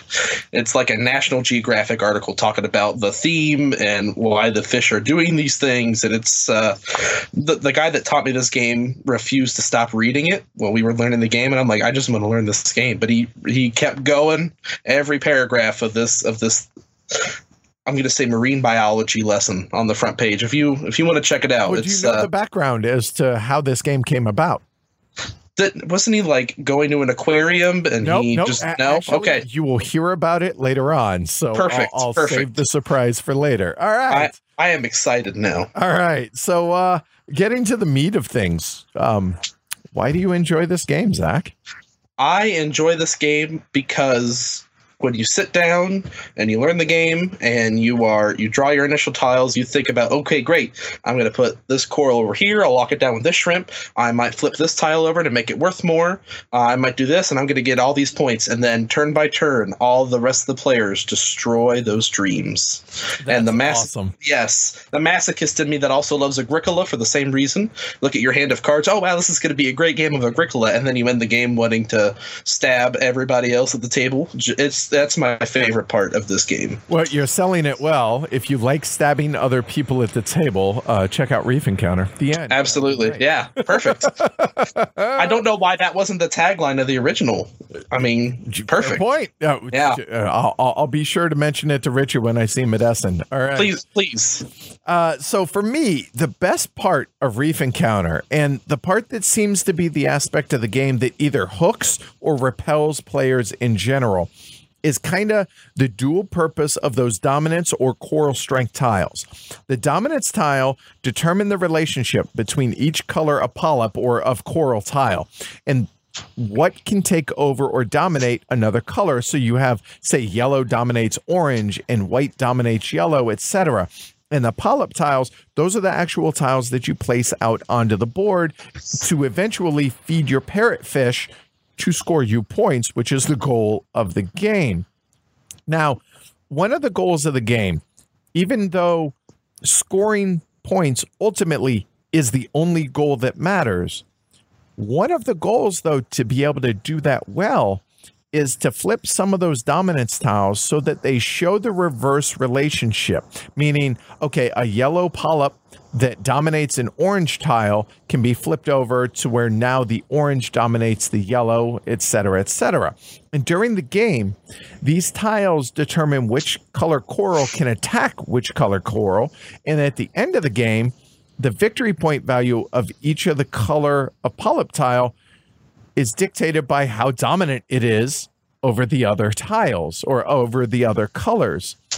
So, for example, yellow polyp tiles might be worth more victory points than black or orange ones because yellow dominates 4 of the other colors while black only dominates 2 and maybe orange only dominates 1. So it's only going to be worth 1 or 2 or 3 points, whereas yellow might be worth 5 points per tile. Therefore, having only a couple of yellow polyp tiles eaten can be extremely lucrative, or those shares that your parrotfish has eaten can be worth a huge amount of points, and having 2 yellow shares or 2 yellow polyps worth 5 points each, being 10 points, are going to be worth a ton more of, say, those orange tiles that are only worth 2 points apiece, whereas you would need to eat 5 of those as opposed to the 2 yellow.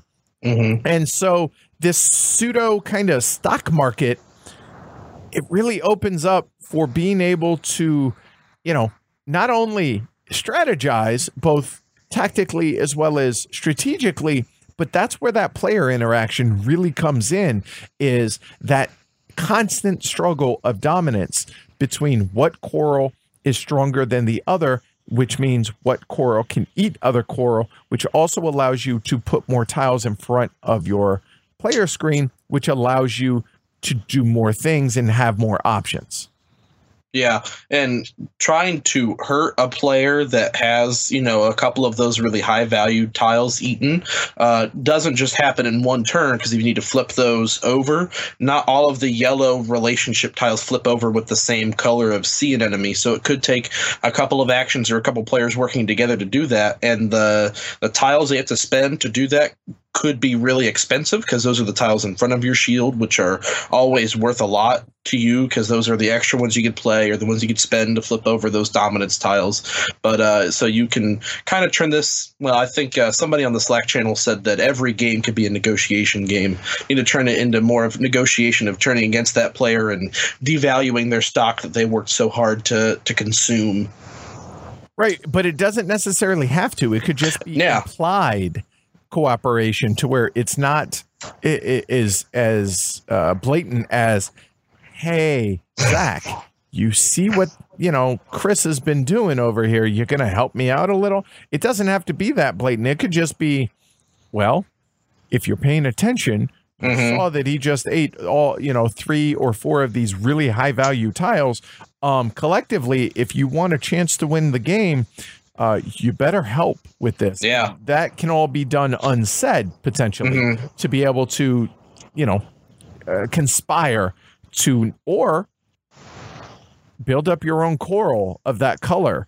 And if you can't beat them, join them type thing. So there are different ways to go about doing this, and manipulating your shrimp around the board can do exactly that, because your shrimp, you have 4 of them, and you can score a maximum of 4 times in this game. And what you score by eating one of your shrimp, but you also eat all of the tiles that shrimp is protecting. Now, a shrimp can only protect 5 tiles, the tile it's on, and then 1 in every orthogonal direction. However, there can only be 1 shrimp per coral reef, or per color grouping of that color. So he might only be, or she, your shrimp, can only be protecting 5 tiles directly, but it's actually protecting an entire coral, hopefully. And that's where those dominance tiles come in, because if this white tile or this white coral is more dominant than, say, yellow coral, and it's directly adjacent to that yellow coral, it can then start eating up that yellow coral and growing bigger. Whereas if the flip side were true, the yellow can start infringing on the white coral, except for what your shrimp is directly positioned to protect. And so it's a constant tug of war between, the ebb and flow of dominance and control and strength, but also it's a game of timing of, when do I eat my shrimp? Because when you eat that shrimp, awesome, you're scoring points. How many points will be dictated by the end result of those dominance tiles, but you're also losing control, because now you can only control 3 or 2 or only 1 coral, because as your parrotfish eats, you lose shrimp, and shrimp protect your coral. And you also want to build up those reefs to be as large as you can, because you lose the first 4 tiles every time you eat. Yeah, something like that. As Scott Nicholson likes to say, parrotfish are messy eaters, and so they lose. They just start to devour the coral, but some of it just kind of flutters away and they waste it. And so the first few tiles that you eat, you actually don't even get to eat. You just put them back in the bag and they're lost. Mm-hmm. So you better have big enough tiles to make it valuable enough to waste eating a shrimp to make it, valuable enough to lose that control. Yeah, so you could have a reef that's like 6 tiles large where, man, if I can take another really good turn, I could build this up to be 8 or 9 and get even more. But what are the likelihood that somebody else cuts in through my reef with a more dominant coral and just ruins my whole plan there? So you have to think about, that's where really watching the other players and what tiles they draft and what cubes they take and what you think they're planning to do come into play there. Yeah, and very much playing the other players. And it's also risk management as well as greed management, because if you have a tile, a polyp tile or a coral tile, 6 1/2 dozen the other, that's worth a lot of points, and you have the ability to be able to place it out there on the board, you want to be able to do so. But with the catch being, the very first thing that you can do on your turn is have your parrotfish eat one of your shrimp or eat one of your coral. Well, if you take any other actions on your turn, well, it's no longer your first action. So what does that mean? You can't lay tiles out there as well as eat that coral reef. So now you have to not only have to sweat being able to place them out there, but you have to worry about it surviving. Yeah. It gets back to your turn so that now you can eat those. So yeah, it's risk management coupled with greed management is the way I think of it. Absolutely. And now getting back to that coral strength tile or the dominance tiles, those are connected to a couple of other things that when you choose to flip one of those tiles, it flips others. So it may have unintended consequences. And because you flip this one that might have white being dominant over yellow, the same color anemone that you're using to flip that or the algae isn't universal for all of that color's tiles. And so there might be other tiles that you were like, oh no, I didn't realize it was going to flip that one and that one. So now that 4-point coral tiles that I've eaten are now worth 2 points to be able to boost this one from 2 to 3. Oh, that wasn't smart. Yeah. And it's not just you doing it, but everybody at the table has the ability to do it based on if they have the tiles in front of their board. So you could have moments where you flip over a tile and go, ha, screw you, I just made those tiles you just ate worth less. And then you look at yourself and go, oh no, I just ate those same tiles. Right. And I didn't plan on that. And yeah. So plan better, right? Exactly. And so to kind of drive home the point of having the importance of having those tiles in front of your player screen, I don't think we can overstate that, because it is perceived strength, but as well as the ability to do things, because you get them from placing those polyps on the board that are dominant over another color. So in that earlier example of where I had a big white reef, well, if yellow is more dominant than the white, then yellow can start eating some of my white tiles. And it's so any tiles that they acquire, that other player, they get to put them in front of their player screen. And those can be used for essentially 3 different very important actions, which are they can exchange it for a larva cube, which you need larva cubes to be able to play tiles from behind your screen to build up your coral to begin with. So you have to have the right color larva screen or larva cube to go with the polyp tiles for what you're trying to build. So that's going to be important. But when you do so, you're discarding those tiles in front. Another option is they're unlimited in placement. So if you already have a larva cube of that color and you have a number of tiles behind your screen, you're limited to only 4 from behind your screen to be able to go out onto the board to build up your coral per action. However, if you have a bunch of them in front of your screen, those are unlimited. So you can take up to 4 from behind your screen and maybe 4 or 5 from in front and make one massive reef all in one turn. Again, using an efficiency of actions, if you have planned well enough, and this is where I'm talking about that long-term planning earlier, if you have planned that well enough, you then can be able to have a massive reef out there, which, sure, people are going to see that, but they not only are you going to be able to surprise them with that, but they have to be able to react immediately before the beginning of your next turn, which, if it's big enough, you're probably going to eat it. Means they have one turn to be able to adjust to what it is that you just did. And maybe some of them do, and they eat some of them. But even so, hopefully you've built it big enough to where now it scores you a whole host of points. Hopefully. That's only the second option. The third option, and this is arguably the most important, which is exchanging one of those tiles for an algae cylinder. And those algae cylinders are how you flip the coral strength tiles, but also how you lock them. And locking them is a permanent thing for the game, meaning, okay, if I lock this tile, that means that black is going to be dominant over, say, yellow permanently. It also means that black is going to be worth 1 more point for each tile that you've consumed or anybody has consumed by the end of the game. So locking them as the game progresses, dictates the actual end game position of and the strength or the value of these shares.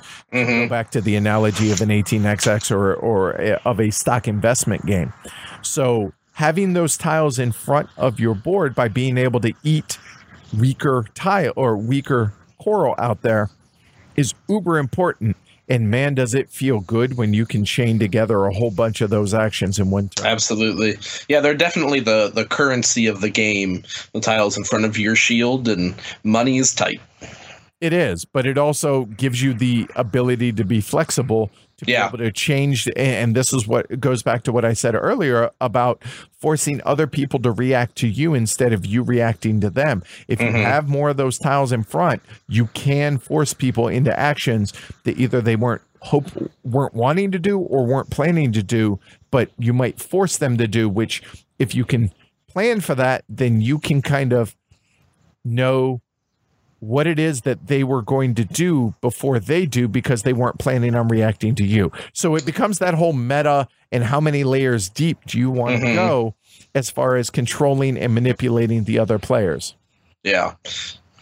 So I talked about timing, but it's also important to know that at most, you're only going to be able to score 4 times throughout the game based on if you're able to eat all 4 shrimp. Not everybody's going to be able to do that. So then it becomes a decision of how greedy do you get? Do you get, multiple small feedings of just a couple of tiles? Or do you try and, work up to that example earlier where you have, 1 or 2 massive feedings of just 1 or 2 colors and hope that's going to be good enough? And so it becomes a decision of timing as well as, greed, really. Which is always a fun thing to have in the game. Isn't it? Absolutely. The game rarely plays the same over repeated plays, even though the game itself doesn't have a whole lot by way of variable setup. It really is a big sandbox from which to operate because it doesn't have, completely variable setup. So, okay, what tiles you get and what larva cubes you choose, that's basically the variance of the startup, as well as, what's on offer at the beginning of the game. But other than that, almost every one of my games has played out differently just based on, that initial, tile distribution, but also what the players choose to do. Yeah, I like that sandbox use for this because it's not sandbox in the way that I think a lot of modern games call themselves sandbox games, but the way that you can play the other players instead of the game and the manipulation and the negotiation, I think opens up a lot of space within the very few rules that the game has to create a very interesting player-to-player game space. Yeah, and I mean, when you stop and think about this, and I mentioned earlier that it's an abstract, but if you look at it as a stock investment game, I would never, just on the surface, if you knew nothing about a game called Reef Encounter and you saw the game itself, just you saw pictures of it, you wouldn't look, you know what this game is, really? It's a stock investment game. What? But when you actually take a step back and you look at it, you're manipulating the share value of these stocks by the dominance of one coral over another. And I feel like just by that one concept, we have both turned on a bunch of people to this game and at the same time turned off a bunch of people to this game. But that, if you want, you can absolutely look at it that way because, well, it really is kind of that. Yeah, you have to think about what the best time is to capitalize on whatever your positions are. Well, I could eat this reef now and only get 2 tiles, or build it up later and try to score more off of just this one action and trying to maximize your gain off of your investment on that, and trying to corner the market on a color and all that other stuff that would go into an investment market manipulation game. And on top of that, when to lock certain dominance tiles matters. If you lock too early, you give everybody the opportunity to react to that. Whereas if you lock it late, you're risking it not being worth as much. Potentially, it could go the other way, right? You know, maybe the interest rate comes down. I'm taking this a little far, I realize, but you get the idea. Like, it might be worth more if you do actually wait, but you're also risking the potential on the other side of it. So again, it goes back to that timing in this game that is really, really important. Yeah, timing is crucial. All right, so on the flip side of things that we're not as keen on, what do you have, sir? There's not too much in this game that I don't like. Now, kind of factoring into this, which we haven't mentioned yet. I don't know if you didn't want to mention it, but there is an expansion for this game. I've never played it. I never have either, and from everybody that I've talked to that has experience with the game, and from everything that I've read online, no need. Great. So the expansion that you probably don't have is what's not to like about this. There you go. Right. Yeah. I from everything I've heard, it's completely unnecessary, and it changes the game into something it wasn't supposed to be. Well, there you go. I haven't played it, but that's what and so honestly, I don't think the game needs it. So absolutely. So some things that players at my table have said they don't like about it, not necessarily me, but the other people, you know, it's very take that in a game that they going into it didn't expect it to be that way. So that was probably my bad as the teacher. I need to explain the game, how it's meant to be played and what's actually going to go on, even though it has kind of a thinly veiled, you know, oh, we're just fish in the bottom of the sea trying to eat coral. It's actually a lot more aggressive than that. And I think that the not expecting that to happen in the game is what some people didn't like at my table. Nature don't play. Yeah, exactly. And also on that note, it can be tactical. So there's only so much planning that you can do, because as we talked about earlier, the board state can change, especially in the higher player counts. Yeah, the board state can change pretty drastically between turns. So something that you were planning on doing may not be as viable or as lucrative as you originally planned. So you need to be aware of that as well coming in. And then other things kind of that either that I thought of that some folks might be turned off on, or that maybe won't sit well with others, but it's very much an area control attack game. So be careful who you bring to the table, right? Downtime, especially at the higher player counts, can be an issue for some, which kind of goes in line with AP, because it's an abstract, and abstracts, I mean, there's a reason chess clocks exist, right? It's true. So there's that. The game can end abruptly if you're not watching and you're not prepared for it. So it can be like, whoa, what do you mean it's over? I need like 3 more actions. Well, I know. Sorry. And at times the game can feel like it's playing you versus you playing the game, due to other players manipulating you into a corner, and all of your decisions feel forced. Well, I would argue that if the other players are playing well, that's their goal. Exactly. They want to manipulate you into you don't have as many decisions as you would like. Well, for the most part, I would argue play better in that case. And that's a player issue, not a game issue. Yeah. The game. We always jokingly, if something like that comes up where a player feels like they were screwed over, or, if they feel like they got the short end of the stick in the game, we always jokingly say, all right, next game then. Next game, you'll fix that. Right. Now exactly. It's there you go. So now I have encountered situations where players just feel hemmed in from the get-go, and that doesn't feel good. But I could make that case, I think, for a number of different games that have a lot of player interaction like this one does. So just be aware of that going in, and you know what? Ride the waves and play it again. Absolutely. So going back to the game ending abruptly, I just want to ask you real quick, how have you seen the game end? Just by eating the shrimp or any of the other end game conditions? I'll be honest, every single time I've seen it due to the shrimp, the forced shrimp being eaten by a player. Yeah. There are a couple of other ways that the game can end, but I haven't seen it. I haven't either. I saw some comments on BGG talking about running out of the larva cubes could be kind of broken because people can keep absorbing those, and we'll probably talk about that later. But I haven't seen it end any other way either. No, and to be honest with you, there was a rule change. Oh, yeah, that's right. There was a rule change that Richard Breeze heard this feedback, and that people would be able to acquire larva cubes without using right away. And so now the rule is anytime you exchange one of those tiles for a larva cube, you have to use it immediately. Yeah. It doesn't mean that it still can't end that way. It's just, well, again, in about a dozen plays, I've never seen it. And so it's definitely going to become the exception to the rule nowadays, as opposed to before that rule change was implemented, because people were kind of grinding the game to a halt because of it, causing it to end artificially when that wasn't the intent. So, but yeah, it's pretty much when the first player feeds eats their fourth shrimp. That's been 100% of the case. So moving on to scalability. So what do you think? We both of us have predominantly played this at 3 and 4 players, but I've heard, and we've only have a couple of games under our belt at 2-player, but it plays marvelously well at 2 players.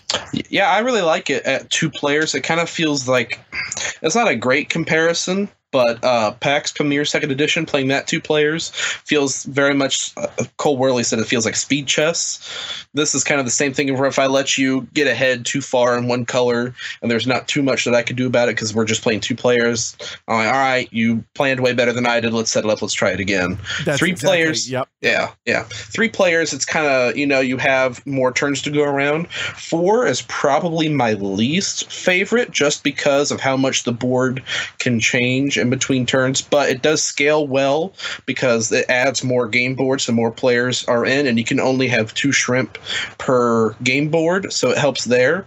But if everybody's focusing on one board and that's where all the contention is, then it can be a little chaotic on that one board. Yeah, and I don't want to parrot what he just said, but yeah, it's basically there's more variability in what will happen, and there's more, call it chaos, I guess, as the player count goes up. But the game scales well, even though all it is the player boards. It's 1 player board per player. You're not playing just on your own player board, but just the actual game space is confined more based on player count. So that's really the only scalability of the game itself. But yeah, I enjoy it at all 3 player counts, but it does go longer with more players because potentially there's going to be more time between your actions, whereas in a 2-player game, actions can be quite snappy and the game can go well under an hour. It can go a 40-minute game potentially. Yeah, and it plays differently, like we talked about at those different player counts. It kind of becomes a different version of the same game where you see different strategies and different things take place. And that's not a game that I would have initially thought to compare this to, but the more I think about it now that you mention it, the PAX Premier 2nd, because it plays so differently at every player count, I totally get that comparison now, and that works. So good call on that. Well, thank you. All right, so I'm really excited about this next part. I'm not even going to lie. Comments from BGG. So sit back, enjoy. I definitely am. It's going to be a bit longer than they normally are because there were some really good ones that I wasn't willing to cut out. And yeah, I just wanted to indulge. So I'm indulging. Hopefully you guys indulge me. So here we go. And remember, this game's from 2004. So these cover the gamut of modern comments as opposed to earlier comments of the game. I'm not going to tell you which. You'll probably be able to figure this out. This game has a lot of thinking going into a single point scoring action. Points are only scored 4 times in the game per player and not necessarily at the same time. With multiple players, the game can be quite brutal. Starts off pretty slow and the game is extremely abstract. Artwork's really good, theme's okay. The actions seem clunky and people are subject to analysis paralysis throughout the game. You have to think as far ahead as 4 or 5 actions in order to pull something off. That can cause a lot of AP. Consume polyps are the key to the game to such a degree that it really is what the game's about. Not the parrotfish consumption, but coral fighting other coral. I was like, yeah, no. Yeah. Okay, fair enough. Apparently, Richard Breeze got the idea for this game while watching Blue Planet special on coral reefs. It has parrotfish and shrimp and algae and coral varieties with shifting dominance relationships to one another that vie for territorial dominance by eating each other. This game has one of the strangest dynamics of ebb and flow that actually feels like some bizarre underwater ecosystem. It is brain-bending and inspirational, and we always have a great time discovering new ways to devour your own and other coral for personal benefit. Nothing is permanent in Reef Encounter until you fix the dominance relationship of 2 coral varieties with an algae disc. Nothing like it in one of my favorite games of all time. So there you go. There's the history of the inspiration. Wow, that's awesome. For Reef Encounter. These positive comments are making me really excited for what I'm sure the negative ones are going to be. This one was a strong negative. For what it's worth, but it's very succinct. Okay. Not for the board gaming weak of heart. Yeah. Here we go. All right. Unbelievable learning curve. Way too complex with unfamiliar and repetitive terminology. Coral boards, coral tiles, polyps, consume polyps, larva coral, algae cylinders. Add in player colors with a U, matching or not, cube colors, matching or not, algae colors. Too many mechanics. Doesn't really match the underwater theme. Feels very abstract when I played only on spielbyweb.com, which you can play online, by the way. Oh, wow. And very fiddly. Seemed weird to just have 5 to 7 turns and very big turns while everyone else just sits and waits. I find it very uninteresting overall. Sure, there are ways to control the scoring, and you can try to limit the other players by eating their unprotected corals, but with the shrimp protecting up to 5 corals tiles, and with 5 tiles being good enough to score points, seems to prevent offensive plays, i.e. creativity, by making defense far too easy. I'll play if somebody else wants to, but no way would I ever seen the point of owning this, nor trying to teach others how to play. Payoff just isn't worth it. It was high on my wish list, now removed. Okay. He, I'm guessing he did not enjoy his one play of this. I gather not. Yeah. And I'm going to be honest, my favorite one here. Okay. Whoever said this game had anything in common with Tigris and Euphrates is simply wrong. Other than placing square tiles, they're nothing alike in gameplay and in character. The timing of Reef Encounter is just uninteresting, and like many indie games, it could have used more cleaning up and streamlining to make it play better. The clunkiness of trading consume polyps for polyp cubes or algae cylinders and polyp cubes for polyp tiles is extremely clunky. The sizable player turns wreck whatever momentum the game has. Finally, the theme doesn't work at all. Who are the players? How do they control a fish? Some shrimp and the growth of corals? Are they sea gods? Neptune? Poseidon? Habakkuk? I find no joy in this game. Removed from wish list. Update. Confirming the problems with Reef Encounter. When players aren't just taking cubes and tiles, they're constructing large turns in their heads. The board is totally static the entire game, with the shrimp shutting down any board activity and people jumping through hoops to generate consumed polyps, which is just tremendously boring. All of that just to create a resource? Why? I'm also hugely perplexed by the ascendancy tiles. This mechanism adds a significant fiddliness to the proceedings without adding any real value to the gameplay. So you have to have the thing on the right side to attack, and you can also have it on a certain side to score more.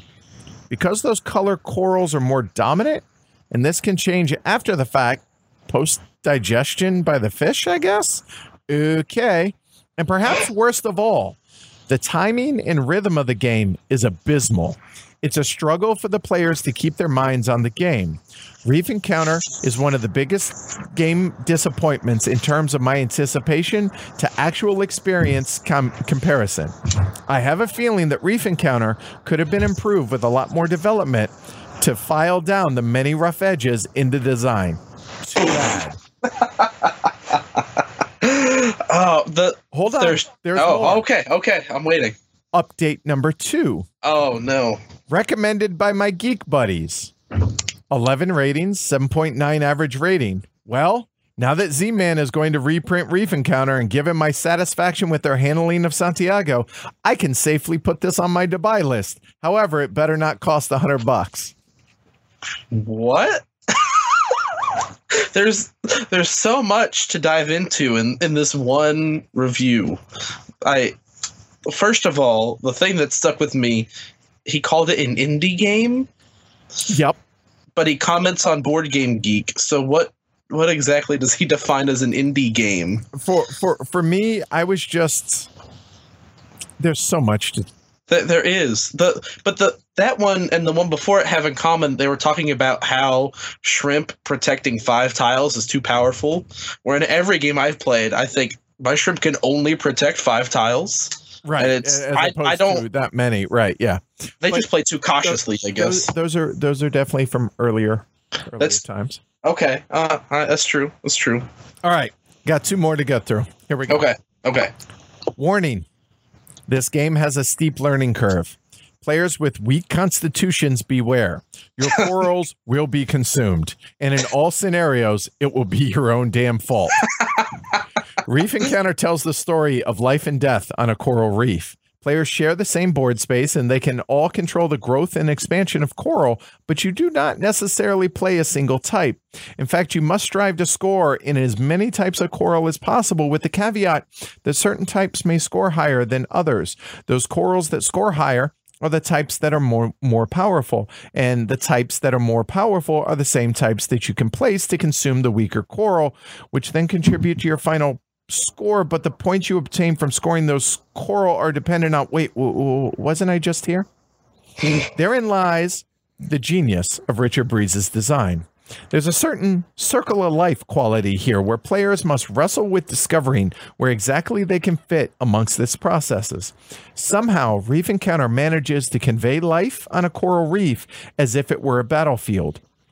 Coral strength changes throughout the game, and through clever manipulation of your strength tiles, your parrotfish may be able to eat vast areas of coral for a hefty sum of points.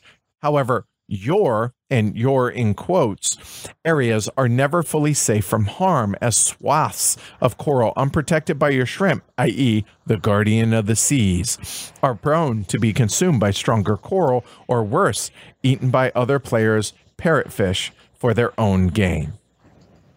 Yeah, that sums it up pretty well, I'd say. That's pretty well written, yeah. Yeah. All right, here we go. Last one. Reef Encounter comes off as an abstract game, but from the way Mr. Breeze described the premise, its mechanisms do seem to parallel to some extent the ecosystem of a coral reef. They create interactions so interwoven and so organic that they must have been intentionally designed. The player interaction here is so brutal, it is clinical. There is a depth present nearly as boundless as the sea, and these concepts are all encapsulated in a cohesive set of mechanisms. Marvelous. Yeah. Pretty much gives the wide range of how people feel about this game, I guess. Yeah, there's not a whole lot of middle of the road. I know. Yeah.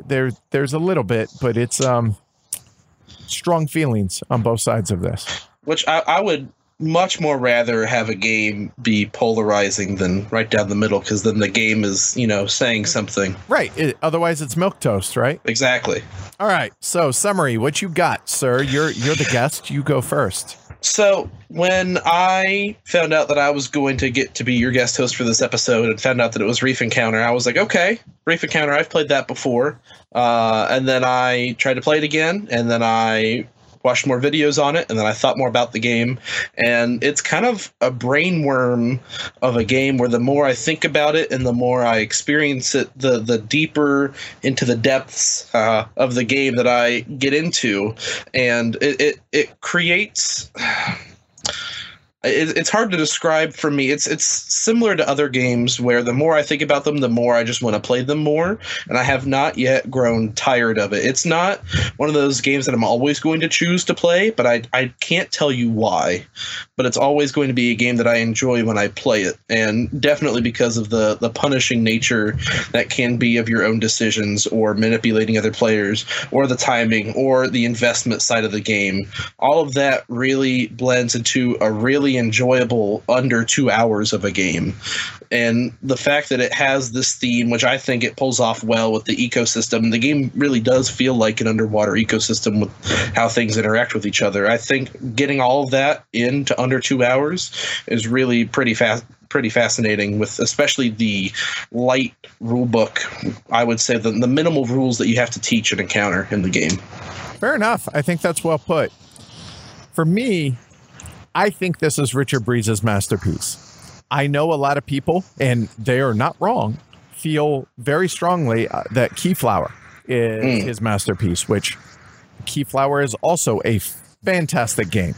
But to me, for all of the reasons that you just summed up, the fact that the theme is there, it really is the circle of life. It really is a ecosystem, vibrant, breathing, living under the sea, and just how brutal nature can be.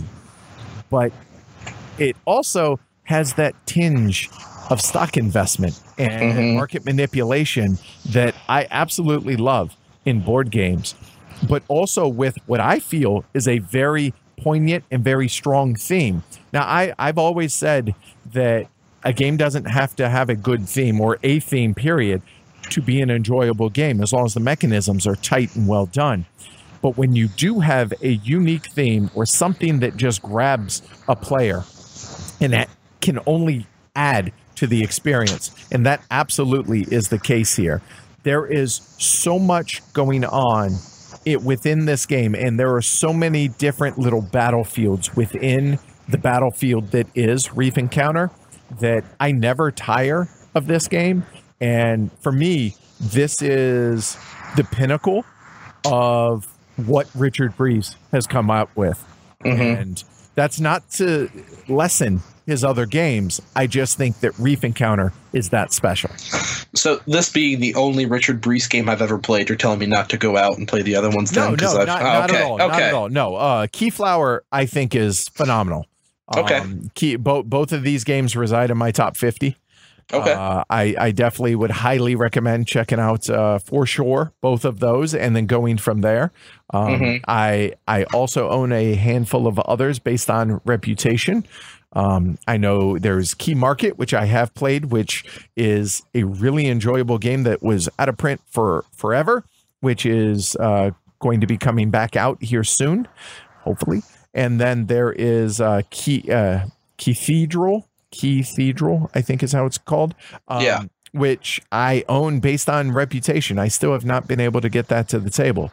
Some of the more recent games I don't feel are as strong as those, as Reef Encounter and Keyflower. But yeah, I think those are generally accepted as the top two. And a lot of people are going to argue that Keyflower is his best game, which I won't fault people for thinking so. Yeah. And for those that don't know, and I'm going to get which one exactly it is wrong, probably, but it's either Keytown or Keydom is actually the very first worker placement game in history. Oh, really? And I saw a eBay auction of Kingdom, Keytown, and one other, and I think it went for somewhere around 2,500 euros. Needless to say, I've never played them. Yeah. I've never seen them, but I'm trying to give credit where credit is due. Mm-hmm. I know a lot of people consider Caylus as the grandfather of worker placement games. However, technically, it's either Keytown or Kingdom is officially the first worker placement game. So kudos to Mr. Breeze for that. Interesting. Wow. Okay, I didn't know that. Well, there you go. And new wrinkle in your brain. So great. Time for a rating. We rate on a 1 to 6 scale. 1 is Burn It With Fire. 6 is Hall of Fame. There are no half numbers. You're either above or below the median point. Usually for me, once we hit 4 and above, I'm going to consider owning the game and going from there. So you being my guest, Zach, where would you have this fall for you? For me, this is a game that I will choose to play happily, but it will never be my first choice because, if time and player count were no question, there would be other games ahead of this. But I would always be happy to choose this if we do only have 3 or 4 players under 2 hours. So I would rate it a 4. Okay. I think that's a fair point. To me, this is a Hall of Fame game. This is, it's not without flaws. I'll be honest. My number 1 game of all time, right? For the longest time was Through the Ages. Mm-hmm. And when I did my review of it, I pointed out its flaws, and it does have some. And Age of Steam is now my number 1 game. It's not without flaws there as well. I've yet to encounter a perfect game. I don't think I ever will.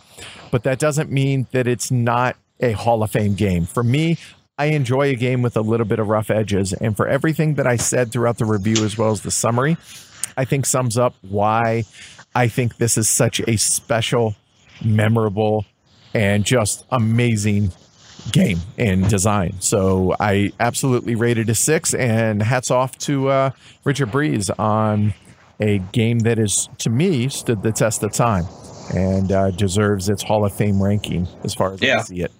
Yeah, it's always awesome to look back at these older games and see how much they've influenced today, like Roads and Boats coming out in 1999, and that still feels like a fresh game. This one coming out in 2004 still feels fresh. A lot of those older games are classics for a reason. Yep, exactly. I mean, you look at, we recently talked about Puerto Rico and everything. Mm-hmm. I mean, these games...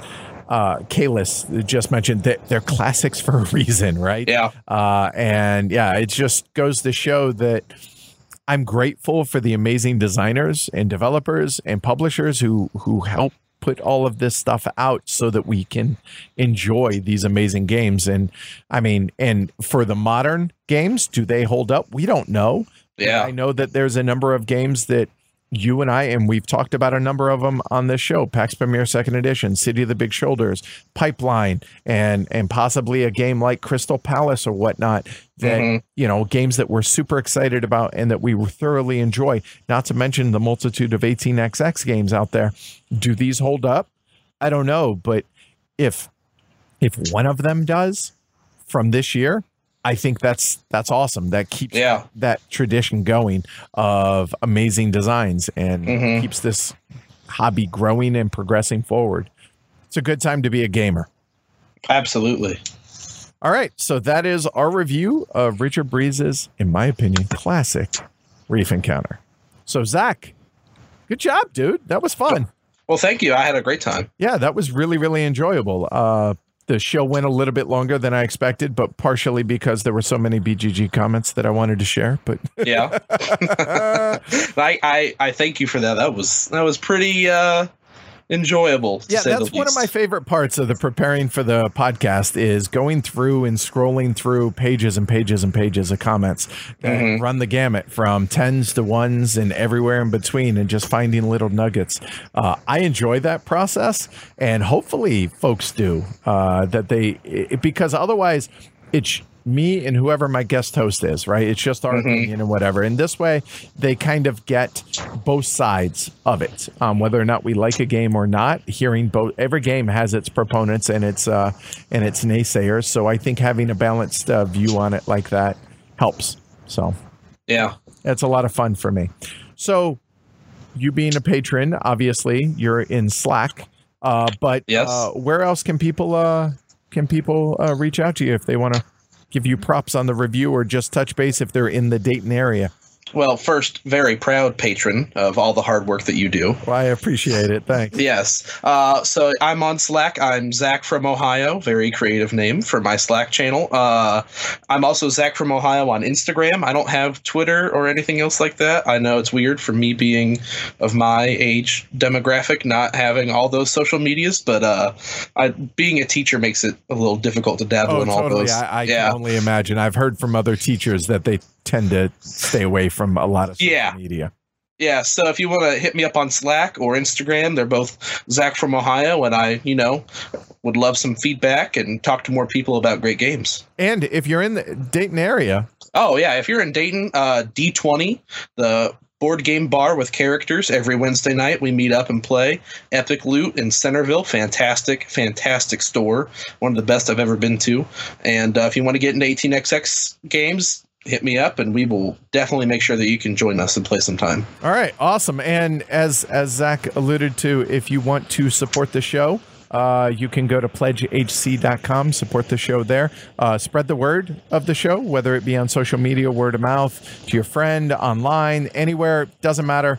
Spread the word. If you guys are enjoying what we're doing, give us some feedback. You can go to heavycardboard.com and leave a comment there, or you can always shoot me an email. I'm Heavy Cardboard on Twitter, Edward Euler on Facebook, or Heavy Cardboard on Facebook. And as well, you can shoot an email, contact@heavycardboard.com. So that's it. That's a wrap. I will be back fortnightly with another episode. So that is 137 in the books. Thank you again to Zach. Thank you for having me. Yeah, I enjoyed it, man, and definitely going to have you back to talk some more 18xx when I get a little bit more experience with some of the titles. Sound good? Absolutely. Yeah, well, come on down to Dayton and we'll show you how it's done. That might just happen. All right, good. Good. All right, take care, Zach. Take care, everybody. See ya. Thanks. Bye.